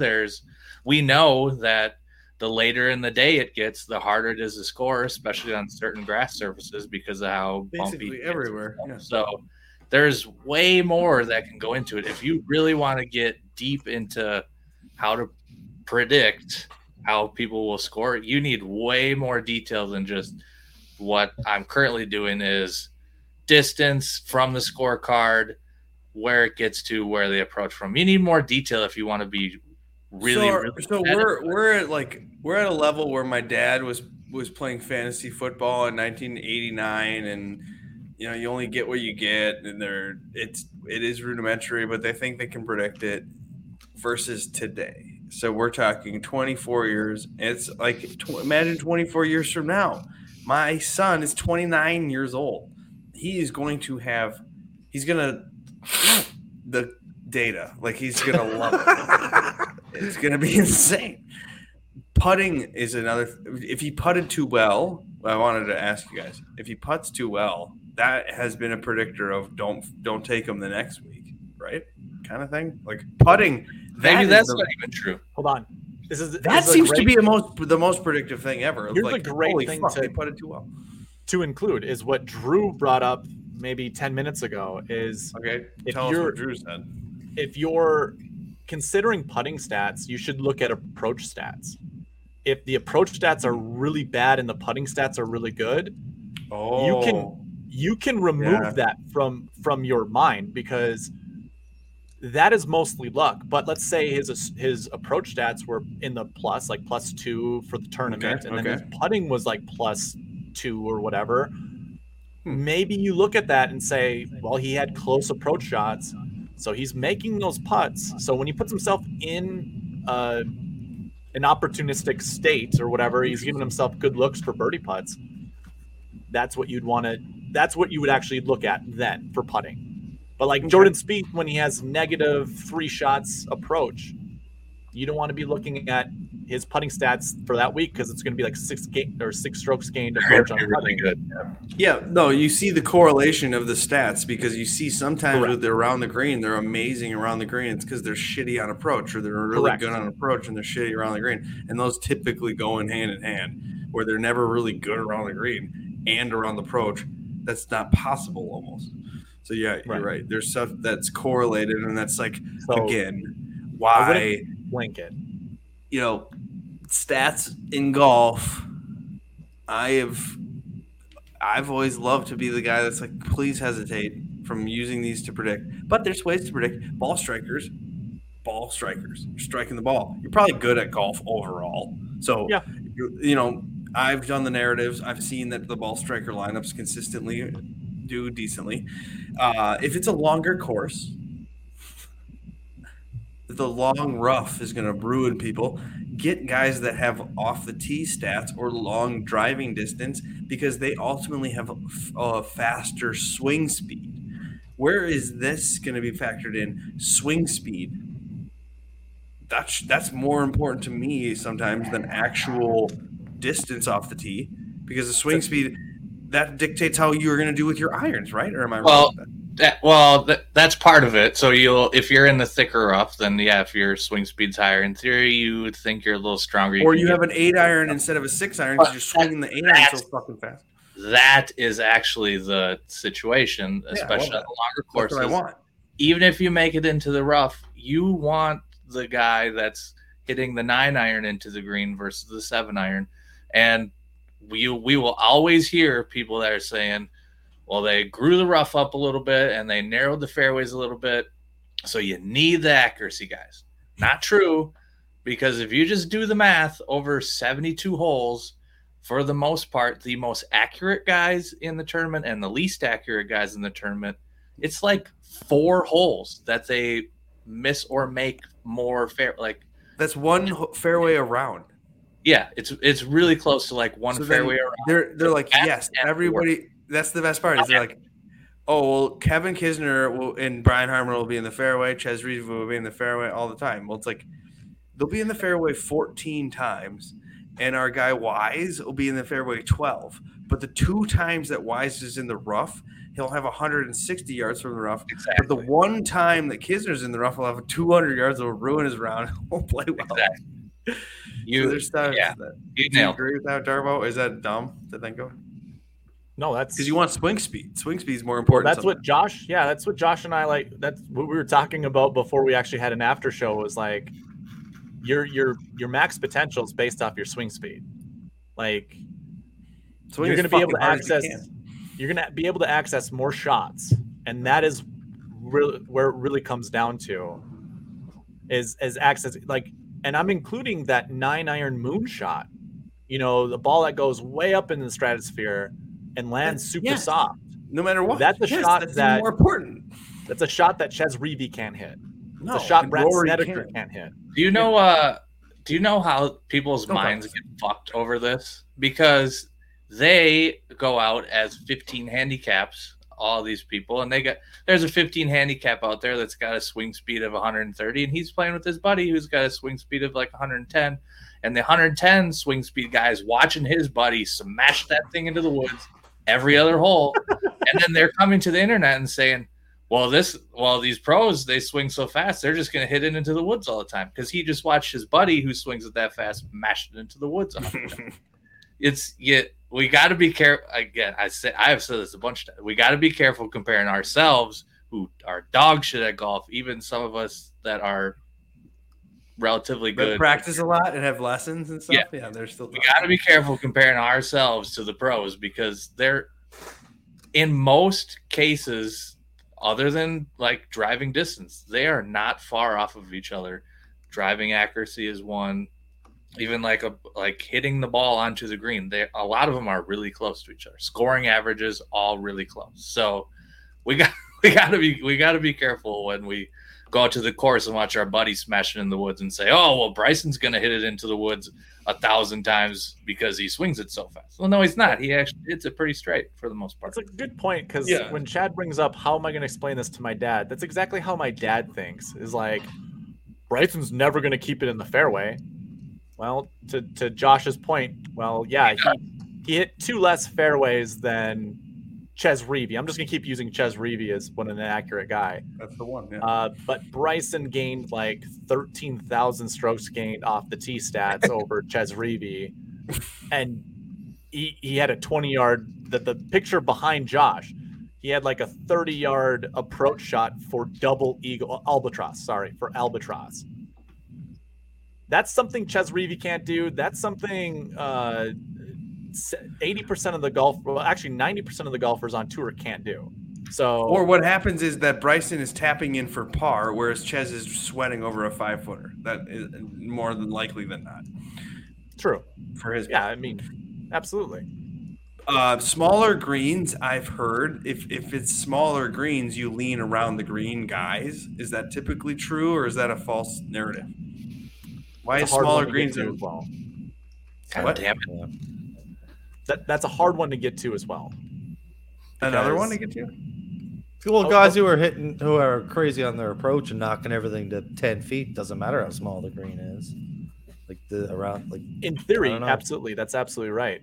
But like your around the green stats, the guys that are good at it are missing the green on their approach stats. So why would we really want to be rostering those guys that are really good around the green? Unless, this is what Rick Run Good talks about, some of these stats are really skewed because, let's say Rory's on a heater and he only hits 2 bad approach shots during a round or during a tournament, and he chips in both times, around the green.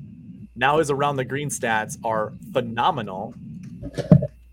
And Rory is a good example of his 2 around the green stats. Maybe that's a bad example. Let's use Ches Reavie again. Ches Reavie hits the green. Ches Reavie hits the green 14 out of 18 times. The 4 times he misses, he chips in twice and he puts something close to like 2 feet. Now Ches Reavie's really good around the green. We should play him at Pebble. But to all of our points right there, you still want the guy who hits the ball the furthest, because he's still going to give you the more opportunity or the most opportunities to make birdie. where even on tighter fairways. Oh my gosh, Darbo. What? It's a tight fairway. But the fairways they're small fairways, man. Bryson will never hit them. You're right. Small fairways, still 80 yards in the rough is better than 140 yards in the rough. There you go. Crazy, right? Josh has said that for years. This has been a decent conversation. It's been an hour and a half long. I mean, we've kind of covered the old gauntlet. We're about to start the after show. Anyone else want to say anything? Tony, you got anything else about strokes gained you want to get off your chest? Because I think I was giving my gripes. I've given enough gripes. I just think, be careful. Yeah. It's not the end all be all. Anybody who's just taking complete recent form, you're doing it wrong. Yep. You're doing yourself a disservice. It's all part of the process. It's a piece of the puzzle. That's exactly a great way to put it. Like, what about you, Josh? You take this here, you take this here. What'd you say, Josh?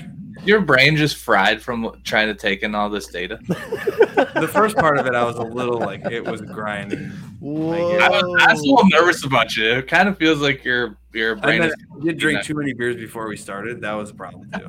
I only got 3 on your wall back there. You got to add more. There's 3 in the recycling, and I got to go grab another one. So play the music while I run and grab another one because we're doing the after show. Who's playing the after?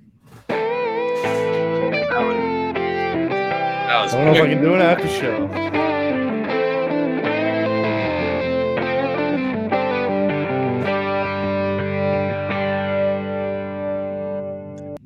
Hey, I think we need to give some major props to Drew for being in this chat almost the entire video. That's amazing. Yeah, I've sent a message in there. I said I was sad I didn't just ask him to come talk because this is right up his fucking alley. Hold on. Drew, are you camera ready right now?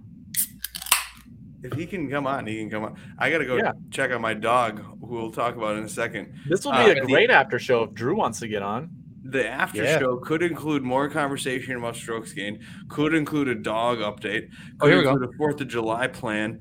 We're also recapping round 1 of the Live, potentially showdowning round 1. We got the stages of life. Oh, I have that. That is a topic. It's not 35 I have 3 also kids? in the notes that I've been trying to get to for a while that how society is stupid, and why. God, I check out my society. Shirt. Look at that shirt. Best dad by par. Ooh, I like that. So cool. Nice one. Did you guys? My wife got it for me. Gents, it's late as we shit did okay. here. I'm gonna We're good. We had fun. We talked about strokes. We had a good time. I've been wanting to do this. Tell him to come on. Oh, he can't tonight. Damn it. But we'll bring Drew on again. We're an open bar, Drew. Anytime. We love Drew. I feel like thanks for having me, lads. It's so late. I gotta take off. I can't do the after show. Thanks, Tony. You gotta listen to it tomorrow. Darbo, we talked about this before you got here. To get to Tony's time zone, you got to add 2.5 hours. I believe There's it. a half hour in there. Yeah, I believe it. 12:41 right Doesn't now. that blow your brain?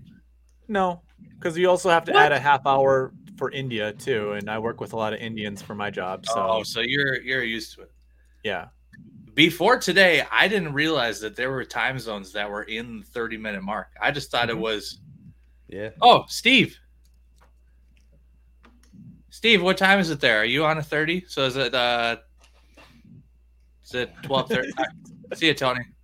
Thanks. Bye, Tony. Take it easy, guys. It was Till fun. Next time. What time is it in Thailand? This is what I really want to know. What time is it in Thailand? When he told me, he gets on and he goes, yeah, it's really late. It's really late here. And I'm like, well, what time is it? He goes, it's 11. And I go, what do you mean?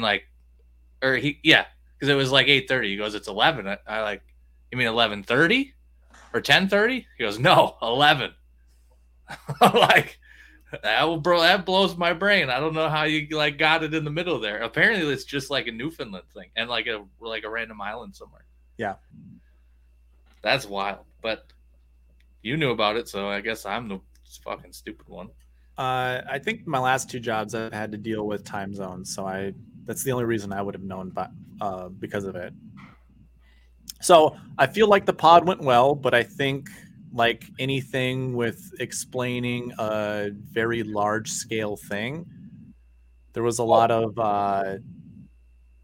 maybe overlapping and not like concise to the point, remarks, but maybe all in all, I think it was pretty good. I wish my calculator, I had included everything, but there were a couple things that it was fine. It doesn't go backwards.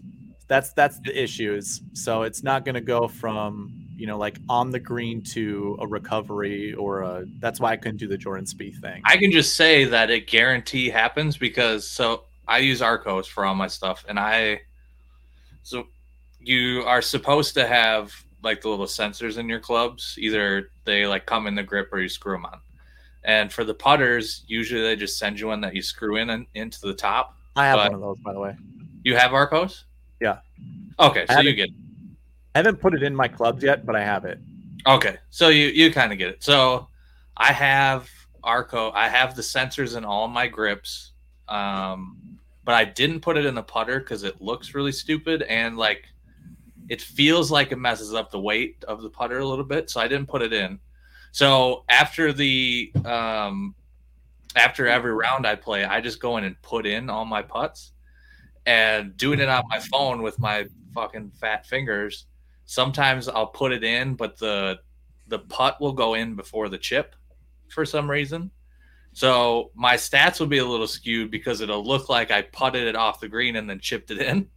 So you were saying it in my brain. I'm like, well, I've just seen that on my app, so I know that happens. Yeah. But so anyways, 10-12 on Friday. A full half day ahead of us.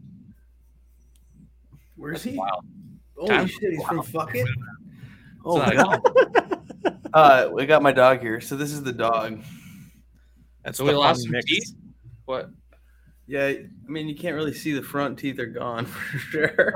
So the thing you had today was for her teeth, right? That's what you said. I think you said like last week or so you had to bring her in to do the teeth thing, and you're like, "My God, this is going to cost me $1 zillion." Mm-hmm. Then you did more. Is that what happened? Well, okay, so that's what we want to get to first is the dog thing. Well, we've been talking, but now you brought the dog. The dog thing. Okay, we were talking about time zones for a few minutes. So the truth, my dog had, we got 3 kids over here, and it's a little bit busy with this move. So I'm not totally like focused on this dog. I mean, I'm not gonna lie. But one day, recently, within the last 3 weeks, I've rubbed the belly, and I've discovered a bulge, like a little bulge, a little spot, and I'm like, what the fuck?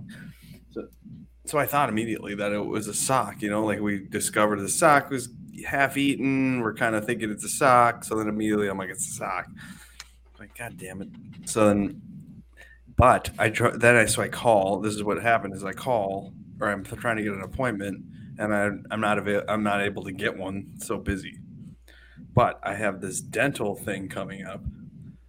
So I decide I got this pre-dental procedure appointment in like 10 days. So I'll just check it out then. Yeah. So then that's what happened 10 days ago, basically.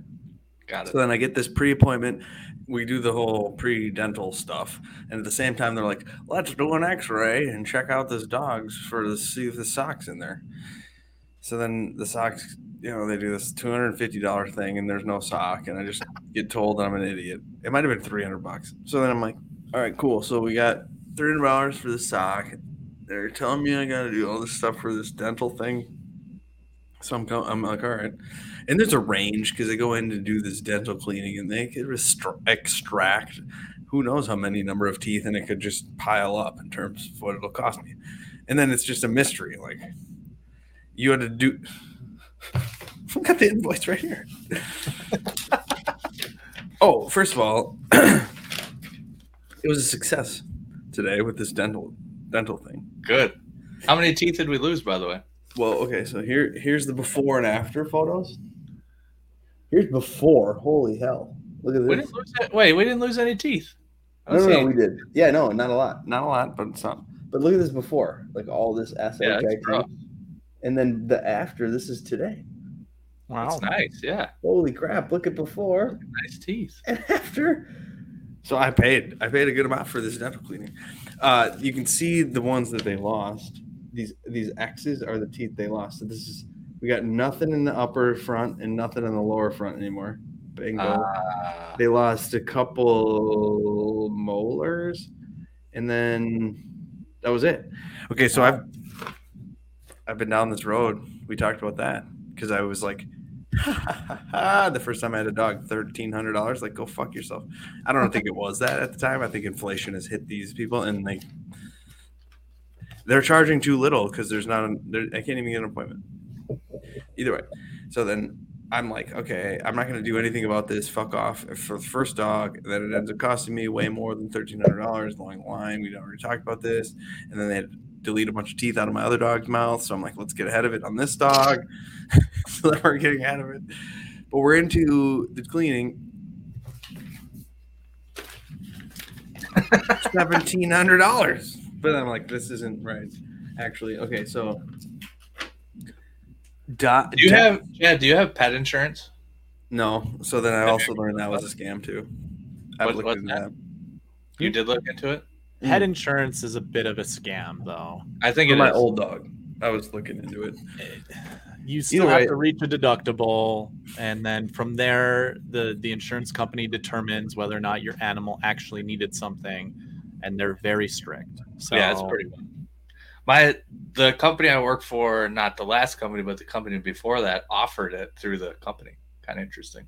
I had it for a while from a company that I worked for, and brought my cat in for one major visit or whatever, and like 20% of it got covered, but I had to ask for a rebate. Oh God! I had to send in all the paperwork. And then they processed it, and it took, like 6 months for everything to happen. And then they're like, well, we'll cover this. Oh, no. This goes towards your deductible. This goes towards your deductible, but all of this doesn't. And it's like, that's everything that I wanted to go towards the deductible. Exactly. So, like, I think it's like $1,000 or $50. It was like, $1,000 deductible. And I think I had like a $1,200 thing for my cat or something like that, and only $200 hit the deductible. It was dumb. So I still had to pay all $1,200 of it. Yeah. And you're paying $20 a month or whatever you're paying. Yeah, exactly. Yeah. Like, so they're ticking like time bombs of love. Ticking time bomb. It's just like, what are you gonna do? So where were we? As of now, I've got them taking something from whatever the lump is that is not a sock, that she did not poop out, that I've spent now. That was $200 of the $1,700. $210 was this like off-site taking of some sample of whatever is the lump. I'm not really sure. And then they bring it to a place to tell me if it's cancerous or not, or potentially something that I have to spend more money on. So I think sometimes dogs just get like, it even might be like a cancerous lump, but it's Cheers not like to your positivity. I love you. It's not like gonna spread. I think so. I think sometimes they just get them. I think. Yeah, this is what they said. But anyway, all right. So I interrupt the lady who's telling me the stuff, and I'm like, "Come on, what's the odds? What are the odds? You know, because I'm a gambler." When I go, like, for real, like you're sending this off. Do you 80% chance this comes back negative news, or what are we at here? And like they did not give an answer. Of course, they were. Of course, they didn't. They're like, because they don't want you to give an answer. Sometimes there's a person that has a dog that does this, but the way she explained it, I was like, "There's an out for it not costing me a lot of money and it just being fine. It's a chance." So at least I have that going. But I'm already I'm pot committed now with $1,700. Yeah, you're in. So I'm $500 into finding out that it is not a sock and that I need to know more information. So I'm already $500 into that. So now I'm like, I guess it's part of the 1700 sort of. So I'm like 2,000 into finding out shit and cleaning the teeth within the last whatever weeks. So it comes back cancerous. You think I'm just throwing the towel? No, you toss that credit card. It's 7 years old. The dog's 7 years old. I can't throw in the towel, like you said. It's too young. You take the credit card and you drop that thing right on the desk and say, "Run it." Because we said, like, what is money? Yeah, hey, Chad, you'll make more next Friday, buddy. What happened to our guy, Tony? Did he leave? Yeah, so I told you he's in a weird fucking time zone. He's 2.5 hours ahead of us. He started the show. It was 11 o'clock. Good for Tony. And he was with me on the ownership show the other day. We've done some things together, Tony and I. He's a good guy. We went an hour and a half, so it was 11. That was crazy. I can't believe we talked so long and he stuck around. Martins would have fallen asleep. You just seen Martins yawning. Oh, but actually, I'm glad Martins wasn't here for this because I thought your brain was going to explode. He would have no chance. Oh God, he would have checked out right away. No chance. There are people that are like that though. So I was saying to my wife, I'm like, yes, these guys are people that do this stat stuff. There are other people that are like Martins who are ambivalent to it and don't want anything to do with it. And then there are people like me that are like, I need to know so that I know, but I don't care ultimately. Like I'm not using this stuff to make my decisions for me. And I'm, like you can make decisions in other ways. They can be a blend. It's like part of the cocktail, but at the same time, I don't.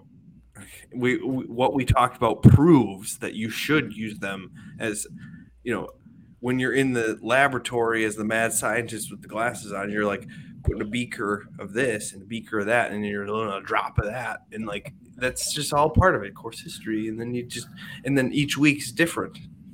I think what I would love for strokes gain is to have a standard deviation formula or just a standard deviation put in there to take out the outliers of the best and the worst. Okay, perfect. I love that. So it's like a median. Yeah. Or what do they call it? I don't know. A mean or a median? Sort of. Yeah, it would be a median / mean. The median is the average of range of values. The mean is intended. Didn't we learn about this in like 4th grade? I don't even. Yeah, right. I use those formulas for my recent form strokes gain stats. I look for the median and the mean, or the mean, I should say, just to find something closer to the middle, as opposed to like the really high positives and the really low negatives, basically. Sure. But yeah, if they came up with some standard deviation of strokes gain, I would love that so much, because then you're really going to find out who consistently is good and who consistently is not. Why haven't they done that? Who can do that? Well, like someone like a Rick Run Good, who now has access to hole by hole strokes gain stats, like he can do that. So how is he able to play DraftKings? He has the advantage of having those statistics. He should be banned from being able to bet. He pays for it. Like it's like $10,000 or something like that. Like 10 to 15,000. So you pay for it and you don't get it. But I thought even if you have access to it, you wouldn't. That seems like a disadvantage to the competition of. Like he should be winning on DraftKings. Is he winning? Does he win? Does he play? Rick Run? He can't. Not where he lives. In Vegas? He says he does. He'll drive across the border, and his last chat, he said that he only likes to put in single entries, and that the last couple weeks or whatever haven't been very good for him or something like that. So he says that he plays. I don't know if that's true, but he says that he plays. Our guy Drew, who we should have just had on a show, says that he uses standard deviation by player. You know what that is, Chad? Standard deviation. Ever heard of that? Yeah, that's like from the mean. So then there's a difference between the baseline of the average and then the difference between the person and that. I wasn't paying attention. That's good enough. I'm looking up a house. It's good. Looking up a house? Yeah. Are you doing work right now? I got people texting me. They want to show up. Sorry. I didn't know Drew was still in here. What the hell? What were you saying about standard deviation by player? What does that mean? So what a standard deviation of 1 is what? Between 0.15 and 0.85? Is that standard deviation of 1? I can't remember. That's why I asked Chad. I was hoping he would know. Fucking what the hell? I failed out. I think that's true. I think you guys know how you guys want to hear how good I was at school and in college. That we could talk about that for. I wasn't good at school or college either. Well, I was good at basketball. That's what I was good at. Hey, I only passed by crying to this teacher in college. Drew, do you have access to hole by hole strokes gain stats? And if so, who do you get them through? Ooh, we're asking Drew. Let's talk about Liv. Swerve. Yeah. Who's in the lead? I didn't get to watch today, really. How do you even find the leaderboard? You go to their website where it's the same place you find the PGA Tour leaderboard. Go to their website or their app. LiveGolf.com. I think Carlos Ortiz is winning, actually. What? Holy fuck. Ortiz, then like DJ. What? What the hell? We should have picked DJ today. It's a star-studded leaderboard, isn't it? Brooks is up there, I think. Patty Perez is even angry, and he's playing well. Oh, should I share the screen? Because we can show everyone at home on YouTube. There's 3 people watching, so we might as well show them. Let's show you guys the leaderboard because we could make a showdown lineup. Because I won money today, so we're in the money. Hey, yesterday I mentioned Hideto Tanihara. Remember, I said he played on the PGA Tour a couple times. We talked about every single name. Remember that? Because you were going through looking at like the Japan Tour guys, and I was like, dude, that Tanihara dude, he played on the PGA Tour every once in a while. Who was last? Oh, the names we couldn't pronounce in Graham McDowell. Yeah, the guys you guys who could not pronounce the name. Everybody, remember you were talking about people wanting to play that Chekagara. Darbo played that guy. Chikara. Yeah, Darbo, you didn't win any money. Nope, I did not. Norris was bad. Nice call, dickhead. What? No, hey, whoa. He just doubled the last hole. That's it. Look at the scorecard. He doubled the 8th hole as well. Bitch tits. The 15th hole. I would play him again. This is out of order. So obviously his last hole is like the 15th. The 15th or the 8th, one of the two. But look at this birdieing in. That's pretty good. Oh, I see. I don't know. I would play him again tomorrow. Play him every day. +3. Play him every day. Where he's good. He's 7,000 tomorrow. But he's $7,000. 2. When does he go to +3?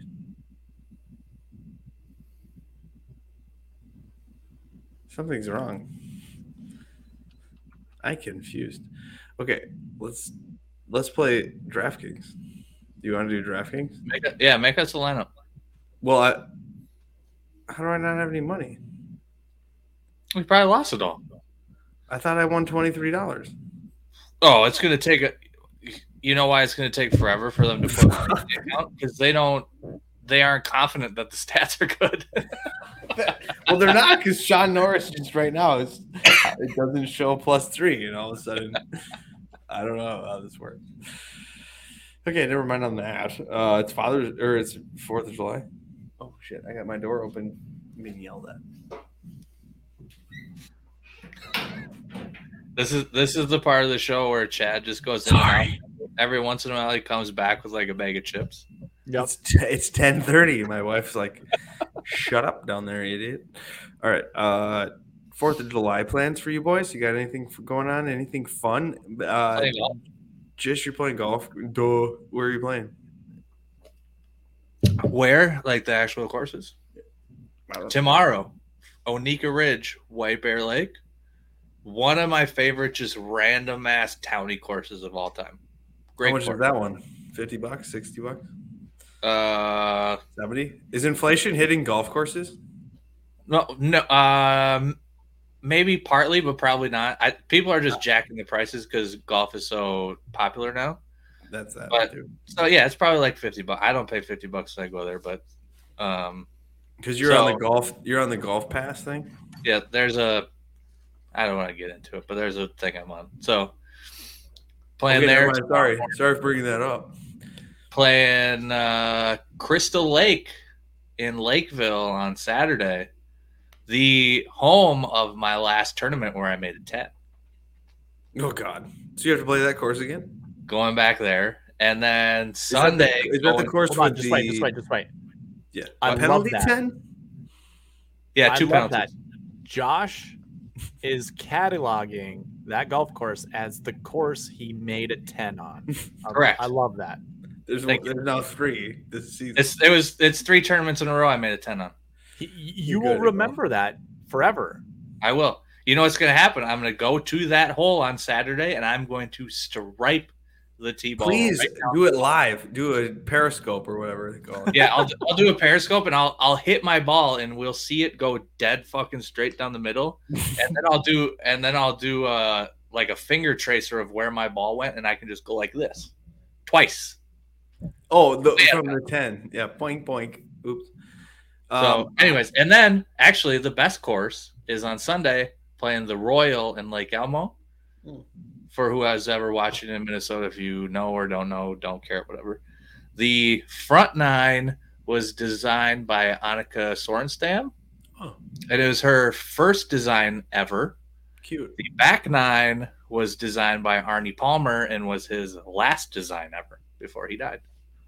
Well, that was on purpose? I doubt it. I doubt that they knew Arnie Palmer was just going to die, and they said, "Hey, why don't you design this back 9 for us?" I doubt that's how that happened, but maybe. That was his first. Oh, wait. Hold on. Okay, we got a golf pass question. Here we go.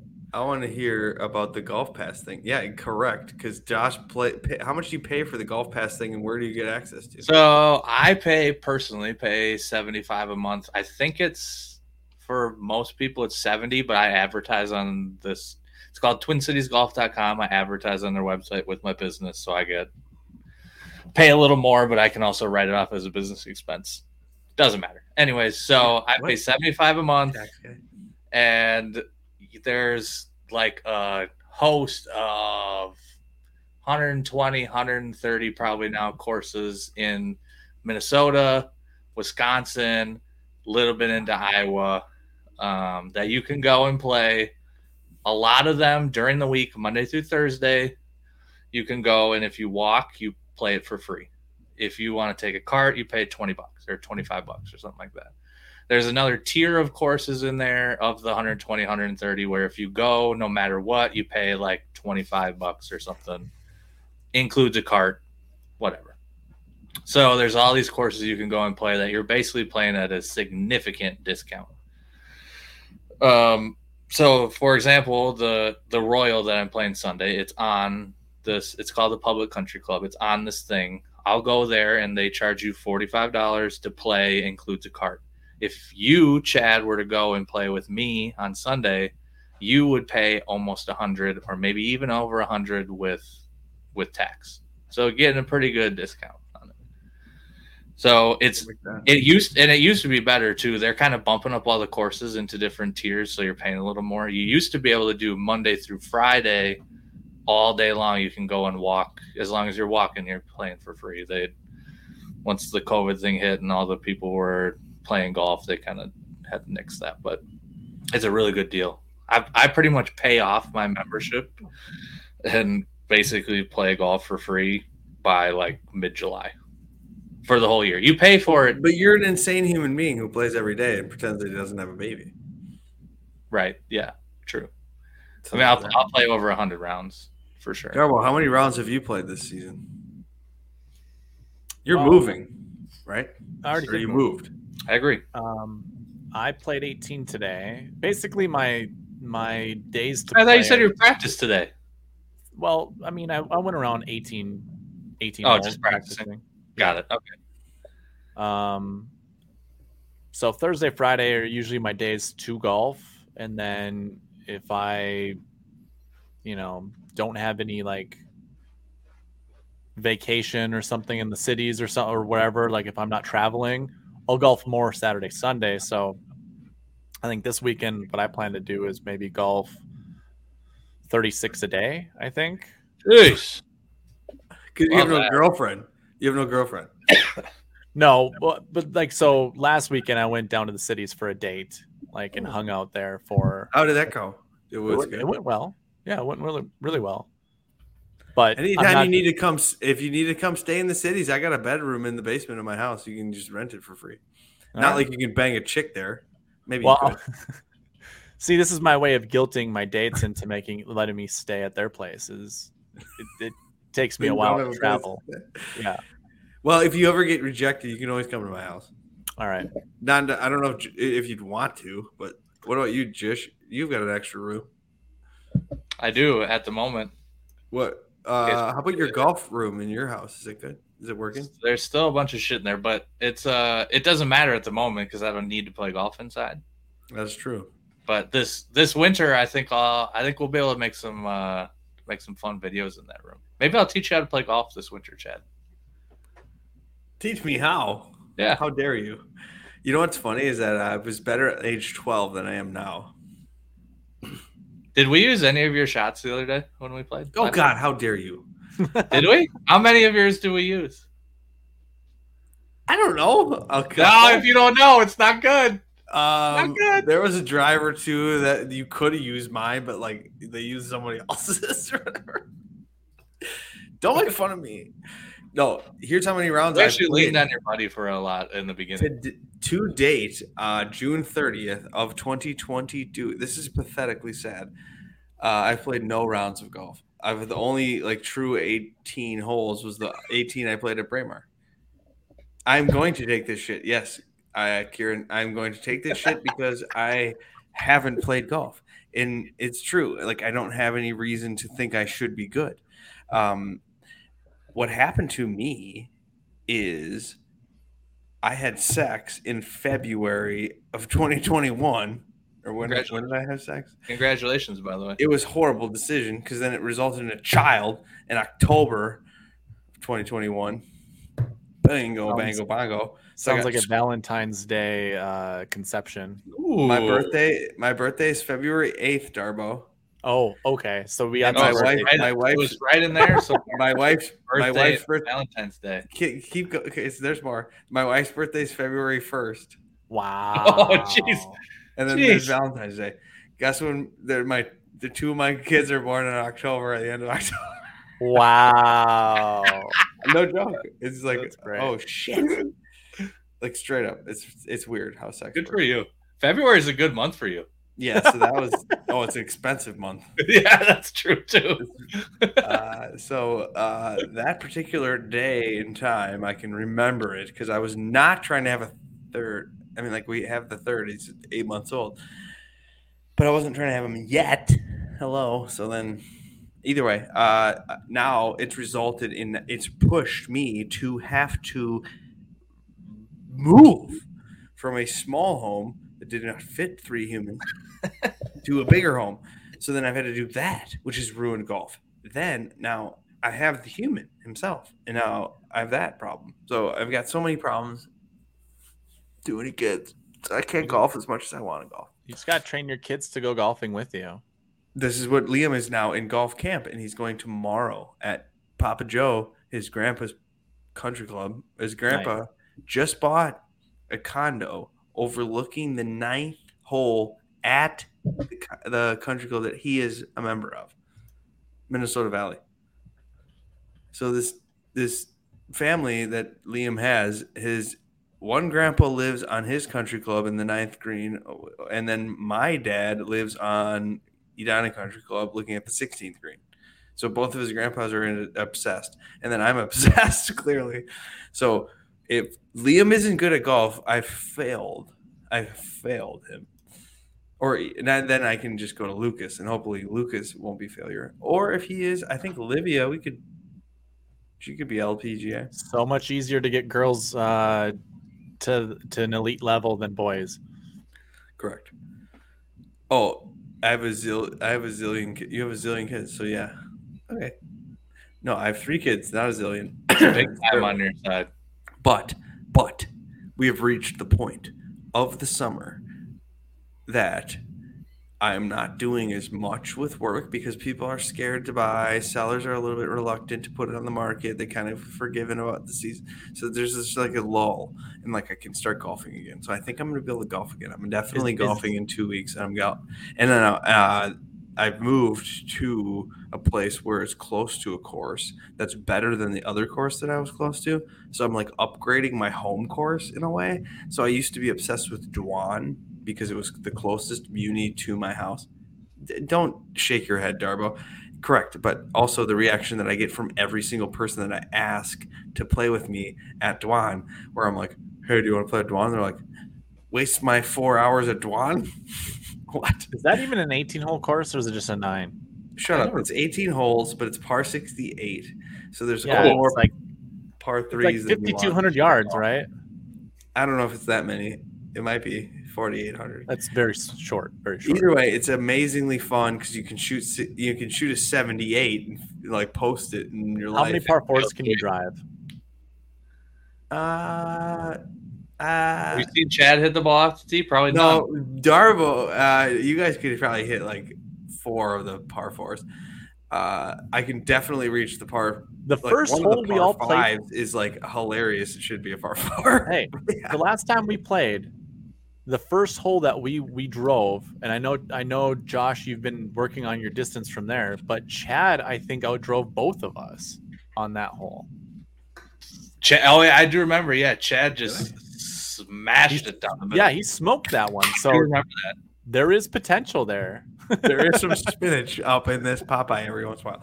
No, the new course is Brookview. Brookview is not great, but it's not bad. And they've upgraded their clubhouse, and they've got a little bit of like this lawn bowling area now and a restaurant. Where are you in the Twin Cities? What? What suburb are you in the Twin Cities? Golden Valley is where Brookview is. It's like right off 494, where that you can see the driving range when you drive. No, 394. No, 394. Yeah, I think it's 394. 94. 394 on the side. There's a lot of 94s with highways. Yeah. Either way, I haven't played a lot of golf, so I have some excuses. Because I'm in the stage of life where I'm in my mid-30s. I have 3 kids under 5 years old. Is that the prime? Am I in the prime of my life? Or my little brother, who's a couple years younger than me, just texted me about one of our mutual friends who's the same age as him, who is currently with a 21-year-old. How old is he? Like 33 or 4 or 5. Come on, I want to. I love you, honey. Never mind, just kidding. But like at the same time, is that the prime of your life? Like, what the fuck? That seems like the prime. But like, am I in the prime? You know what's weird when we think about like a 33-year-old dating a 21-year-old? We're like, ooh, that's kind of crazy. But then if you think about like a 70-year-old, they like married to a 60-year-old, they're like, yeah, doesn't matter. Feels normal right now. It seems insane, like the 21-year-old. That's what I'm saying. It's the same difference. Mm-hmm. That girl has a lot of like growing up to do. Like, my response to like, oh, good for him is he's found a woman in his maturity level. You know, like that's probably true. Yeah, no, that is. I know the guy that's with them, and it's like, oh well, explains that. But as a person with 3 kids and this whole thing, and I'm now 7 years into this marriage. Josh, you're fresh into this whole kid thing, so you're maybe not as ruined in your brain or mushed. But here's the deal, Chad. My brain is always mush. It's been mush before I was married. But so then, would you want to trade in? Dude, would you want to trade in your life for a life of running around like Darbo, single and free? No. I don't know. No. I might want to. Work. Darbo, it's got to put in a lot of work to do that. It's a lot of work. What about it? I'm lazy. Darbo, the grass is always greener. Is that the scenario? Well, like I don't have any of the stresses you guys have. No. So in that sense, yeah. I'm also not lonely, so the purpose of having a relationship right now isn't like needed. The want to have children is there. So I mean, you guys have that going for you. But why do you want children? Oh, I've always been a legacy person. Like, okay, just and I also love to teach. So, you know, I wouldn't mind passing on all my knowledge to an offspring, and I also would love to see what genetics do. Yeah, like that seems like a fun thing. You see this? Some equity. Is it hard to see? I love that, by the way. That's what I want to do on my website. Wait, okay, here's the problem. Go again. What are you? Oh, you can't see it. This is Matthew. No, hold on. Don't hold it that close. Don't hold it that close. Oh, it's still not. Okay, so send that DM that to me or something, or text it to me. Hold on. I can find it. I don't know what the hell he's talking about, but he wants to. He wants to. It's a stat profile. Is this a pro live take? No. It's going to show his power, his accuracy, and all that stuff. This is bad. I'm afraid that I might be turning on live. It's a video game. Come on, what's wrong with that? That is so dumb. Yeah. Hold on. No, I've seen what you're. Wait, did I figure it out? Bars. You had it, dude. They're like showing bars across. Oh, I'm back. Here, okay, we're back. Matthew Wolff, his putting is super high. Look at how low his driving is. What is that? Compared to a short game. What is this? What is that? How the hell is that a possibility? So you want to know what I want to do? I want to create something similar to this, but it's power, accuracy, and then like I would want to create it like a video game, just like how they have it right here. That's exactly what I want to do, but you would have a button that can switch between what that means. So like, and you would probably want it to be accurate. Yeah. Like you just can't have Matt Wolff and have driving and not be at the top. Yeah. You just can't. You can't. I agree. Wait. Oh my gosh. I think I just got paid by DraftKings. Oh, so are you gonna build the line? I did. Okay, so we can join this contest. One quick thing I want to ask Chad, is that why you have like 5 pods going on this week, because you've got nothing to do? What do you mean? Well, you did a pod with Josh yesterday. You did a pod with me trust Tuesday. me, my wife's not happy about that at all. I was going to ask that question too. How does the wife feel about it? She's like, "Oh my god, again? Oh my god, you tricked me. You said we would be doing less now that it's Thursdays or something like that." But I'm like, I can't help that it's a 1-year anniversary of the narratives. Like that's just happened to fall this week. That can't be helped. I have to do a pod for that. And then I can't help that the Live is doing a Portland event and that people care about this. And then to like put it into her head that it was worth it to do that is that I was like, that mental health pod with Andy Lack, Mr. Famous Tout Andy Lack, that got less views than the stupid Live thing I did last night. So there's that, babe. Put that in your pipe and smoke it. So I was able to tell her that today. Dude, our pod on Tuesday, pretty good.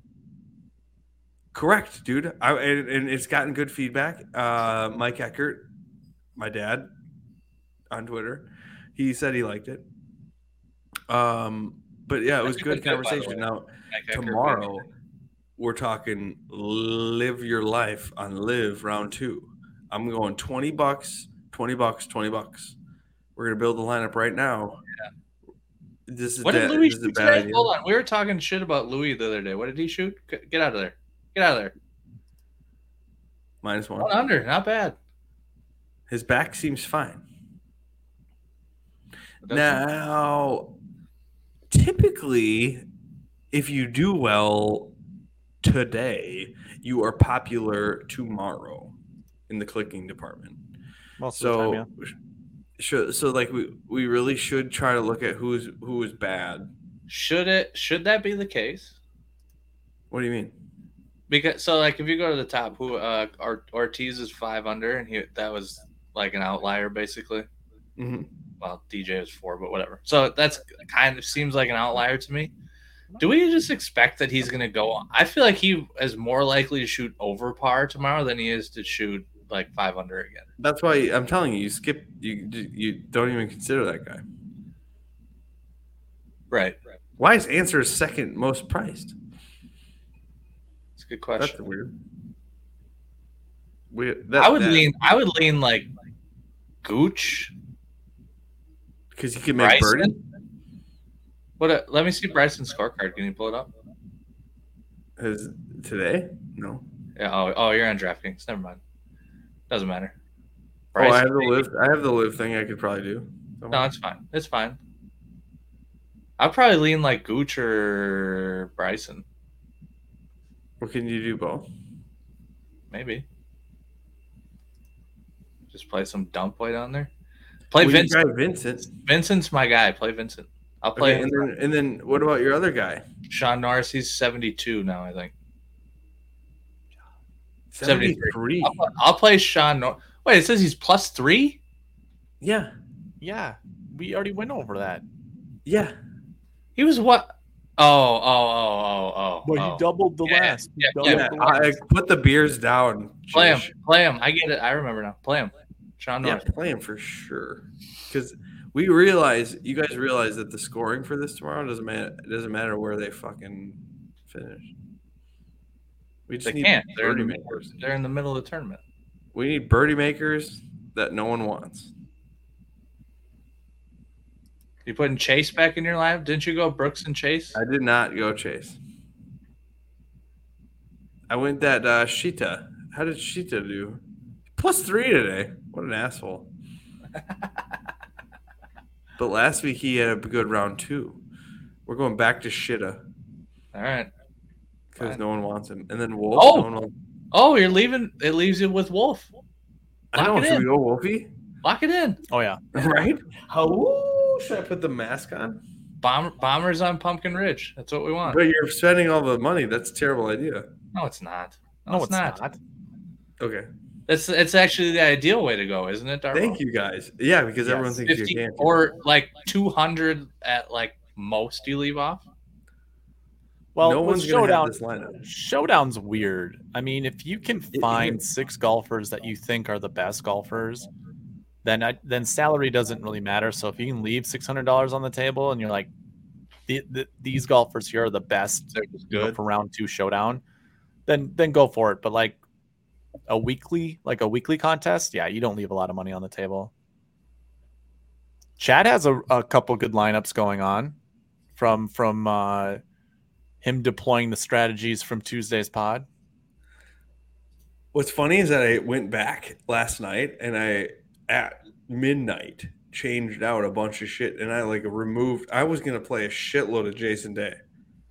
Good. And I played way less Jason Day after I was watching a couple of things. I watched Degenerate 75. And I had no idea that Jason Day had a problem. Did you guys know? I just don't trust him. There's no way I would ever play him at 10K. I love your tweet. It's funny because it's like the bros. Yeah. Never. Do I have good lineups going? Not really. Well, 4th in our contest. That's always good. This is a narrative. This is decently recently, maybe. 9 with 4 8Ks? Well, I did it. Okay, so I made a few lineups before we talked on my narratives. What lineup is this? Because this is what's the last golfer? I can't see the name. My head's in the way. It's Oh, 7,600 or something like that. 78 for There it is. What is this one? That's a good one. It looks like a balanced one. Yeah, this is literally balanced. It's called.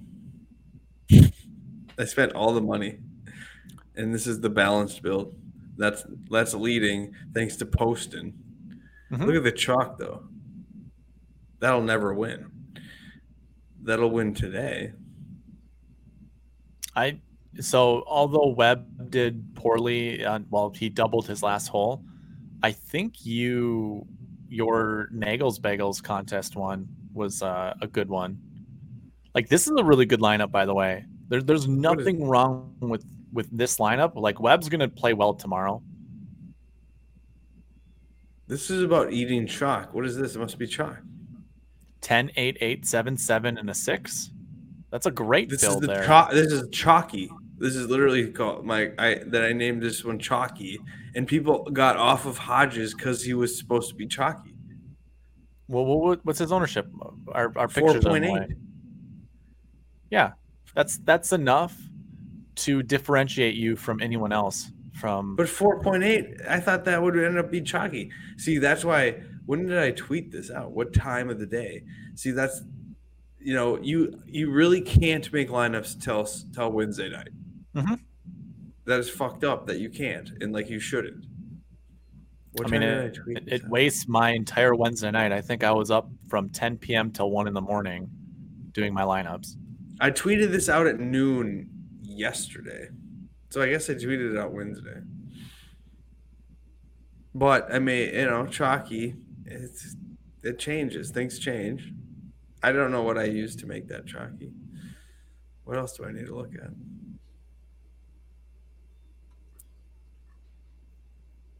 Josh is gone. He's probably taking a piss.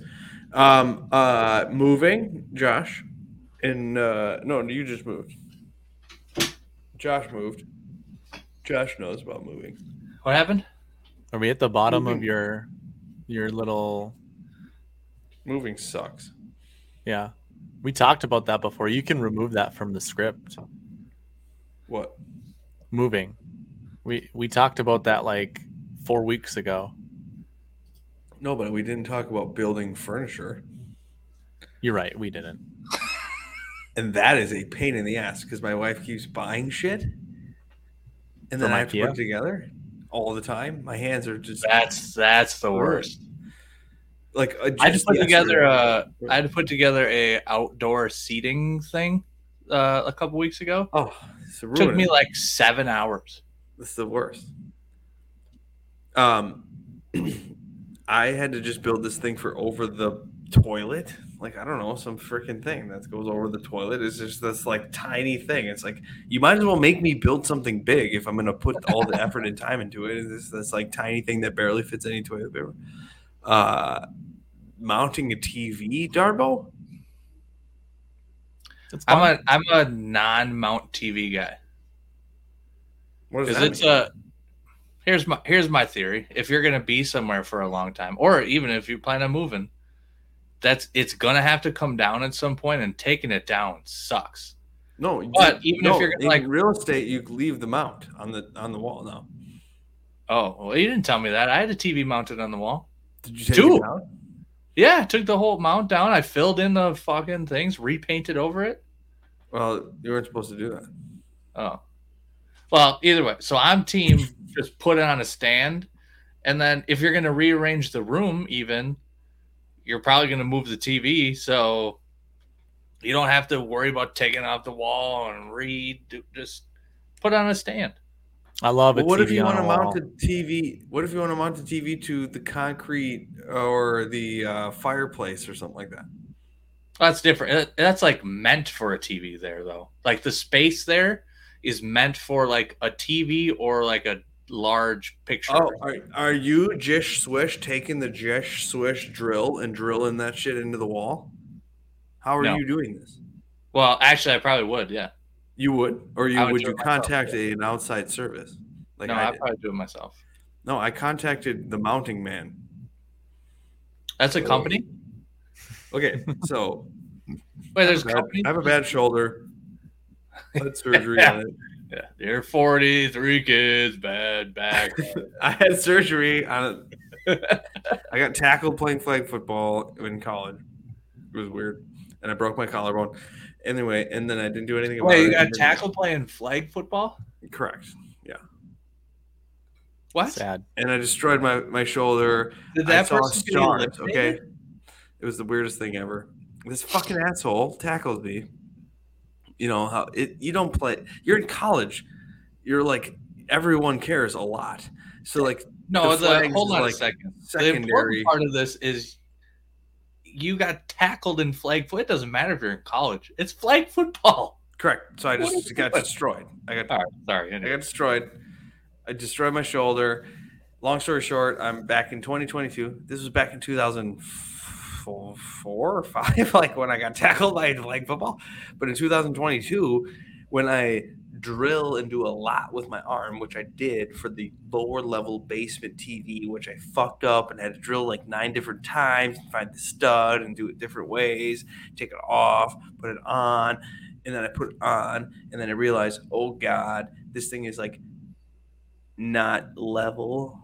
So then I'm like, fuck, I gotta take it off, I gotta redo it. It's my shoulder and my arm, and to the point where I'm sleeping, Darbo, waking up with a numb arm. It's numb. It's not good. Like, my thumb is numb. Oh, it's bad news. That was aggressive. Yeah, so I have to like pop it to like get some blood going through there. So then I'm like, you guys, I don't know, you're not on the Cecil Discord.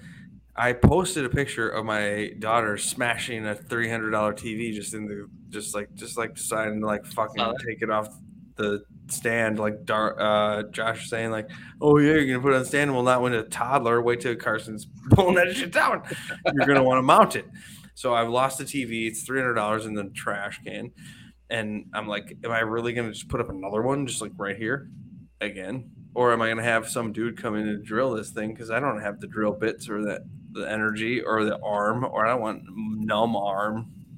I got to do, The kids thing is a different wrinkle now that you say that. Because I have my really nice TV that was in our living room in the old house. It's in the basement now, sitting on like a big, nice stand in the basement that we barely ever go to, by the way.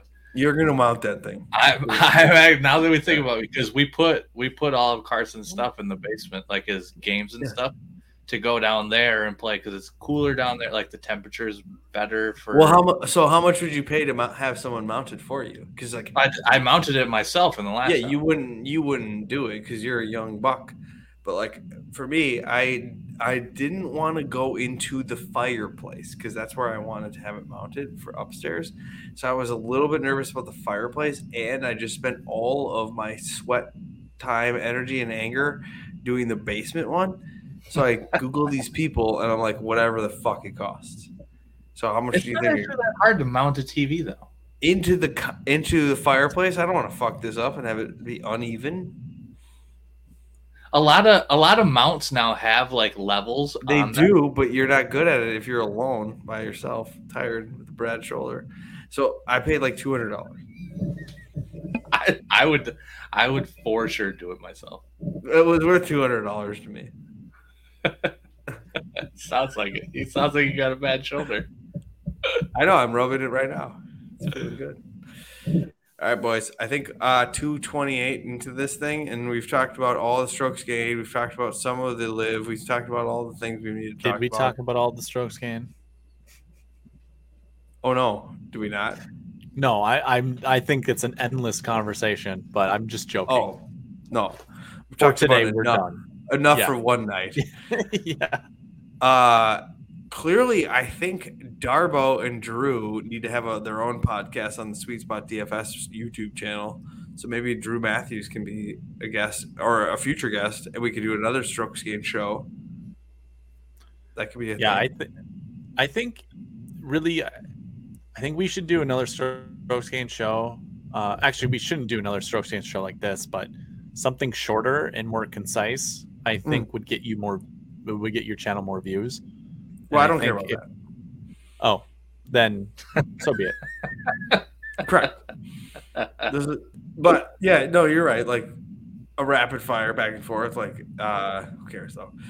This was good though. I think if you really truly wanted to invest time to learn, I think we've given a chance for people to learn that maybe they haven't had a chance to do. And most podcasts aren't using their time doing this. Well, most podcasts that everyone listens to are selling a product. So true. We're trying to make you better. Yeah, they're pushing Strokes Gain Stats for you to sign up using their promo code or signing up to their website. That's pushing, it's just that whole business model. Hey, I've got something really good that you should use because it shows you success of players. Yeah, and when are you going to make that site so we can sign up for your site of doing that? I'm trying to get people to build my website because I'm over it. I'm done. I don't want to spend any more time doing that. No, you're on your way, and we'll promote it on Golf Guys every week. Yeah, and we both can use it.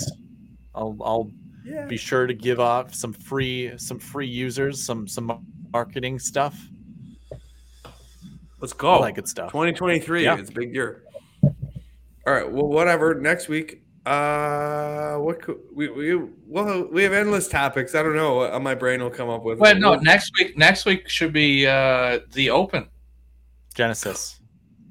Or we could talk about the Open. No, because pricing will come out. Yeah, pricing will come out. We'll have Scottish Open while we'll have Scottish Open live, and we'll have the Open speculation names and reasons. Yep. The week after will be Open. Brilliant. All right, so we're on to the next major, babies. Let's do it. Thank you for joining us. You're 2 hours and 30 minutes into it. Go to bed. You may not be here. Or if you're from Fuck It Island, you go enjoy your day.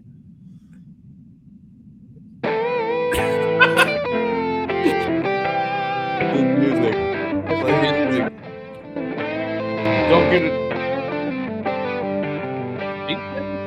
Don't get a dog.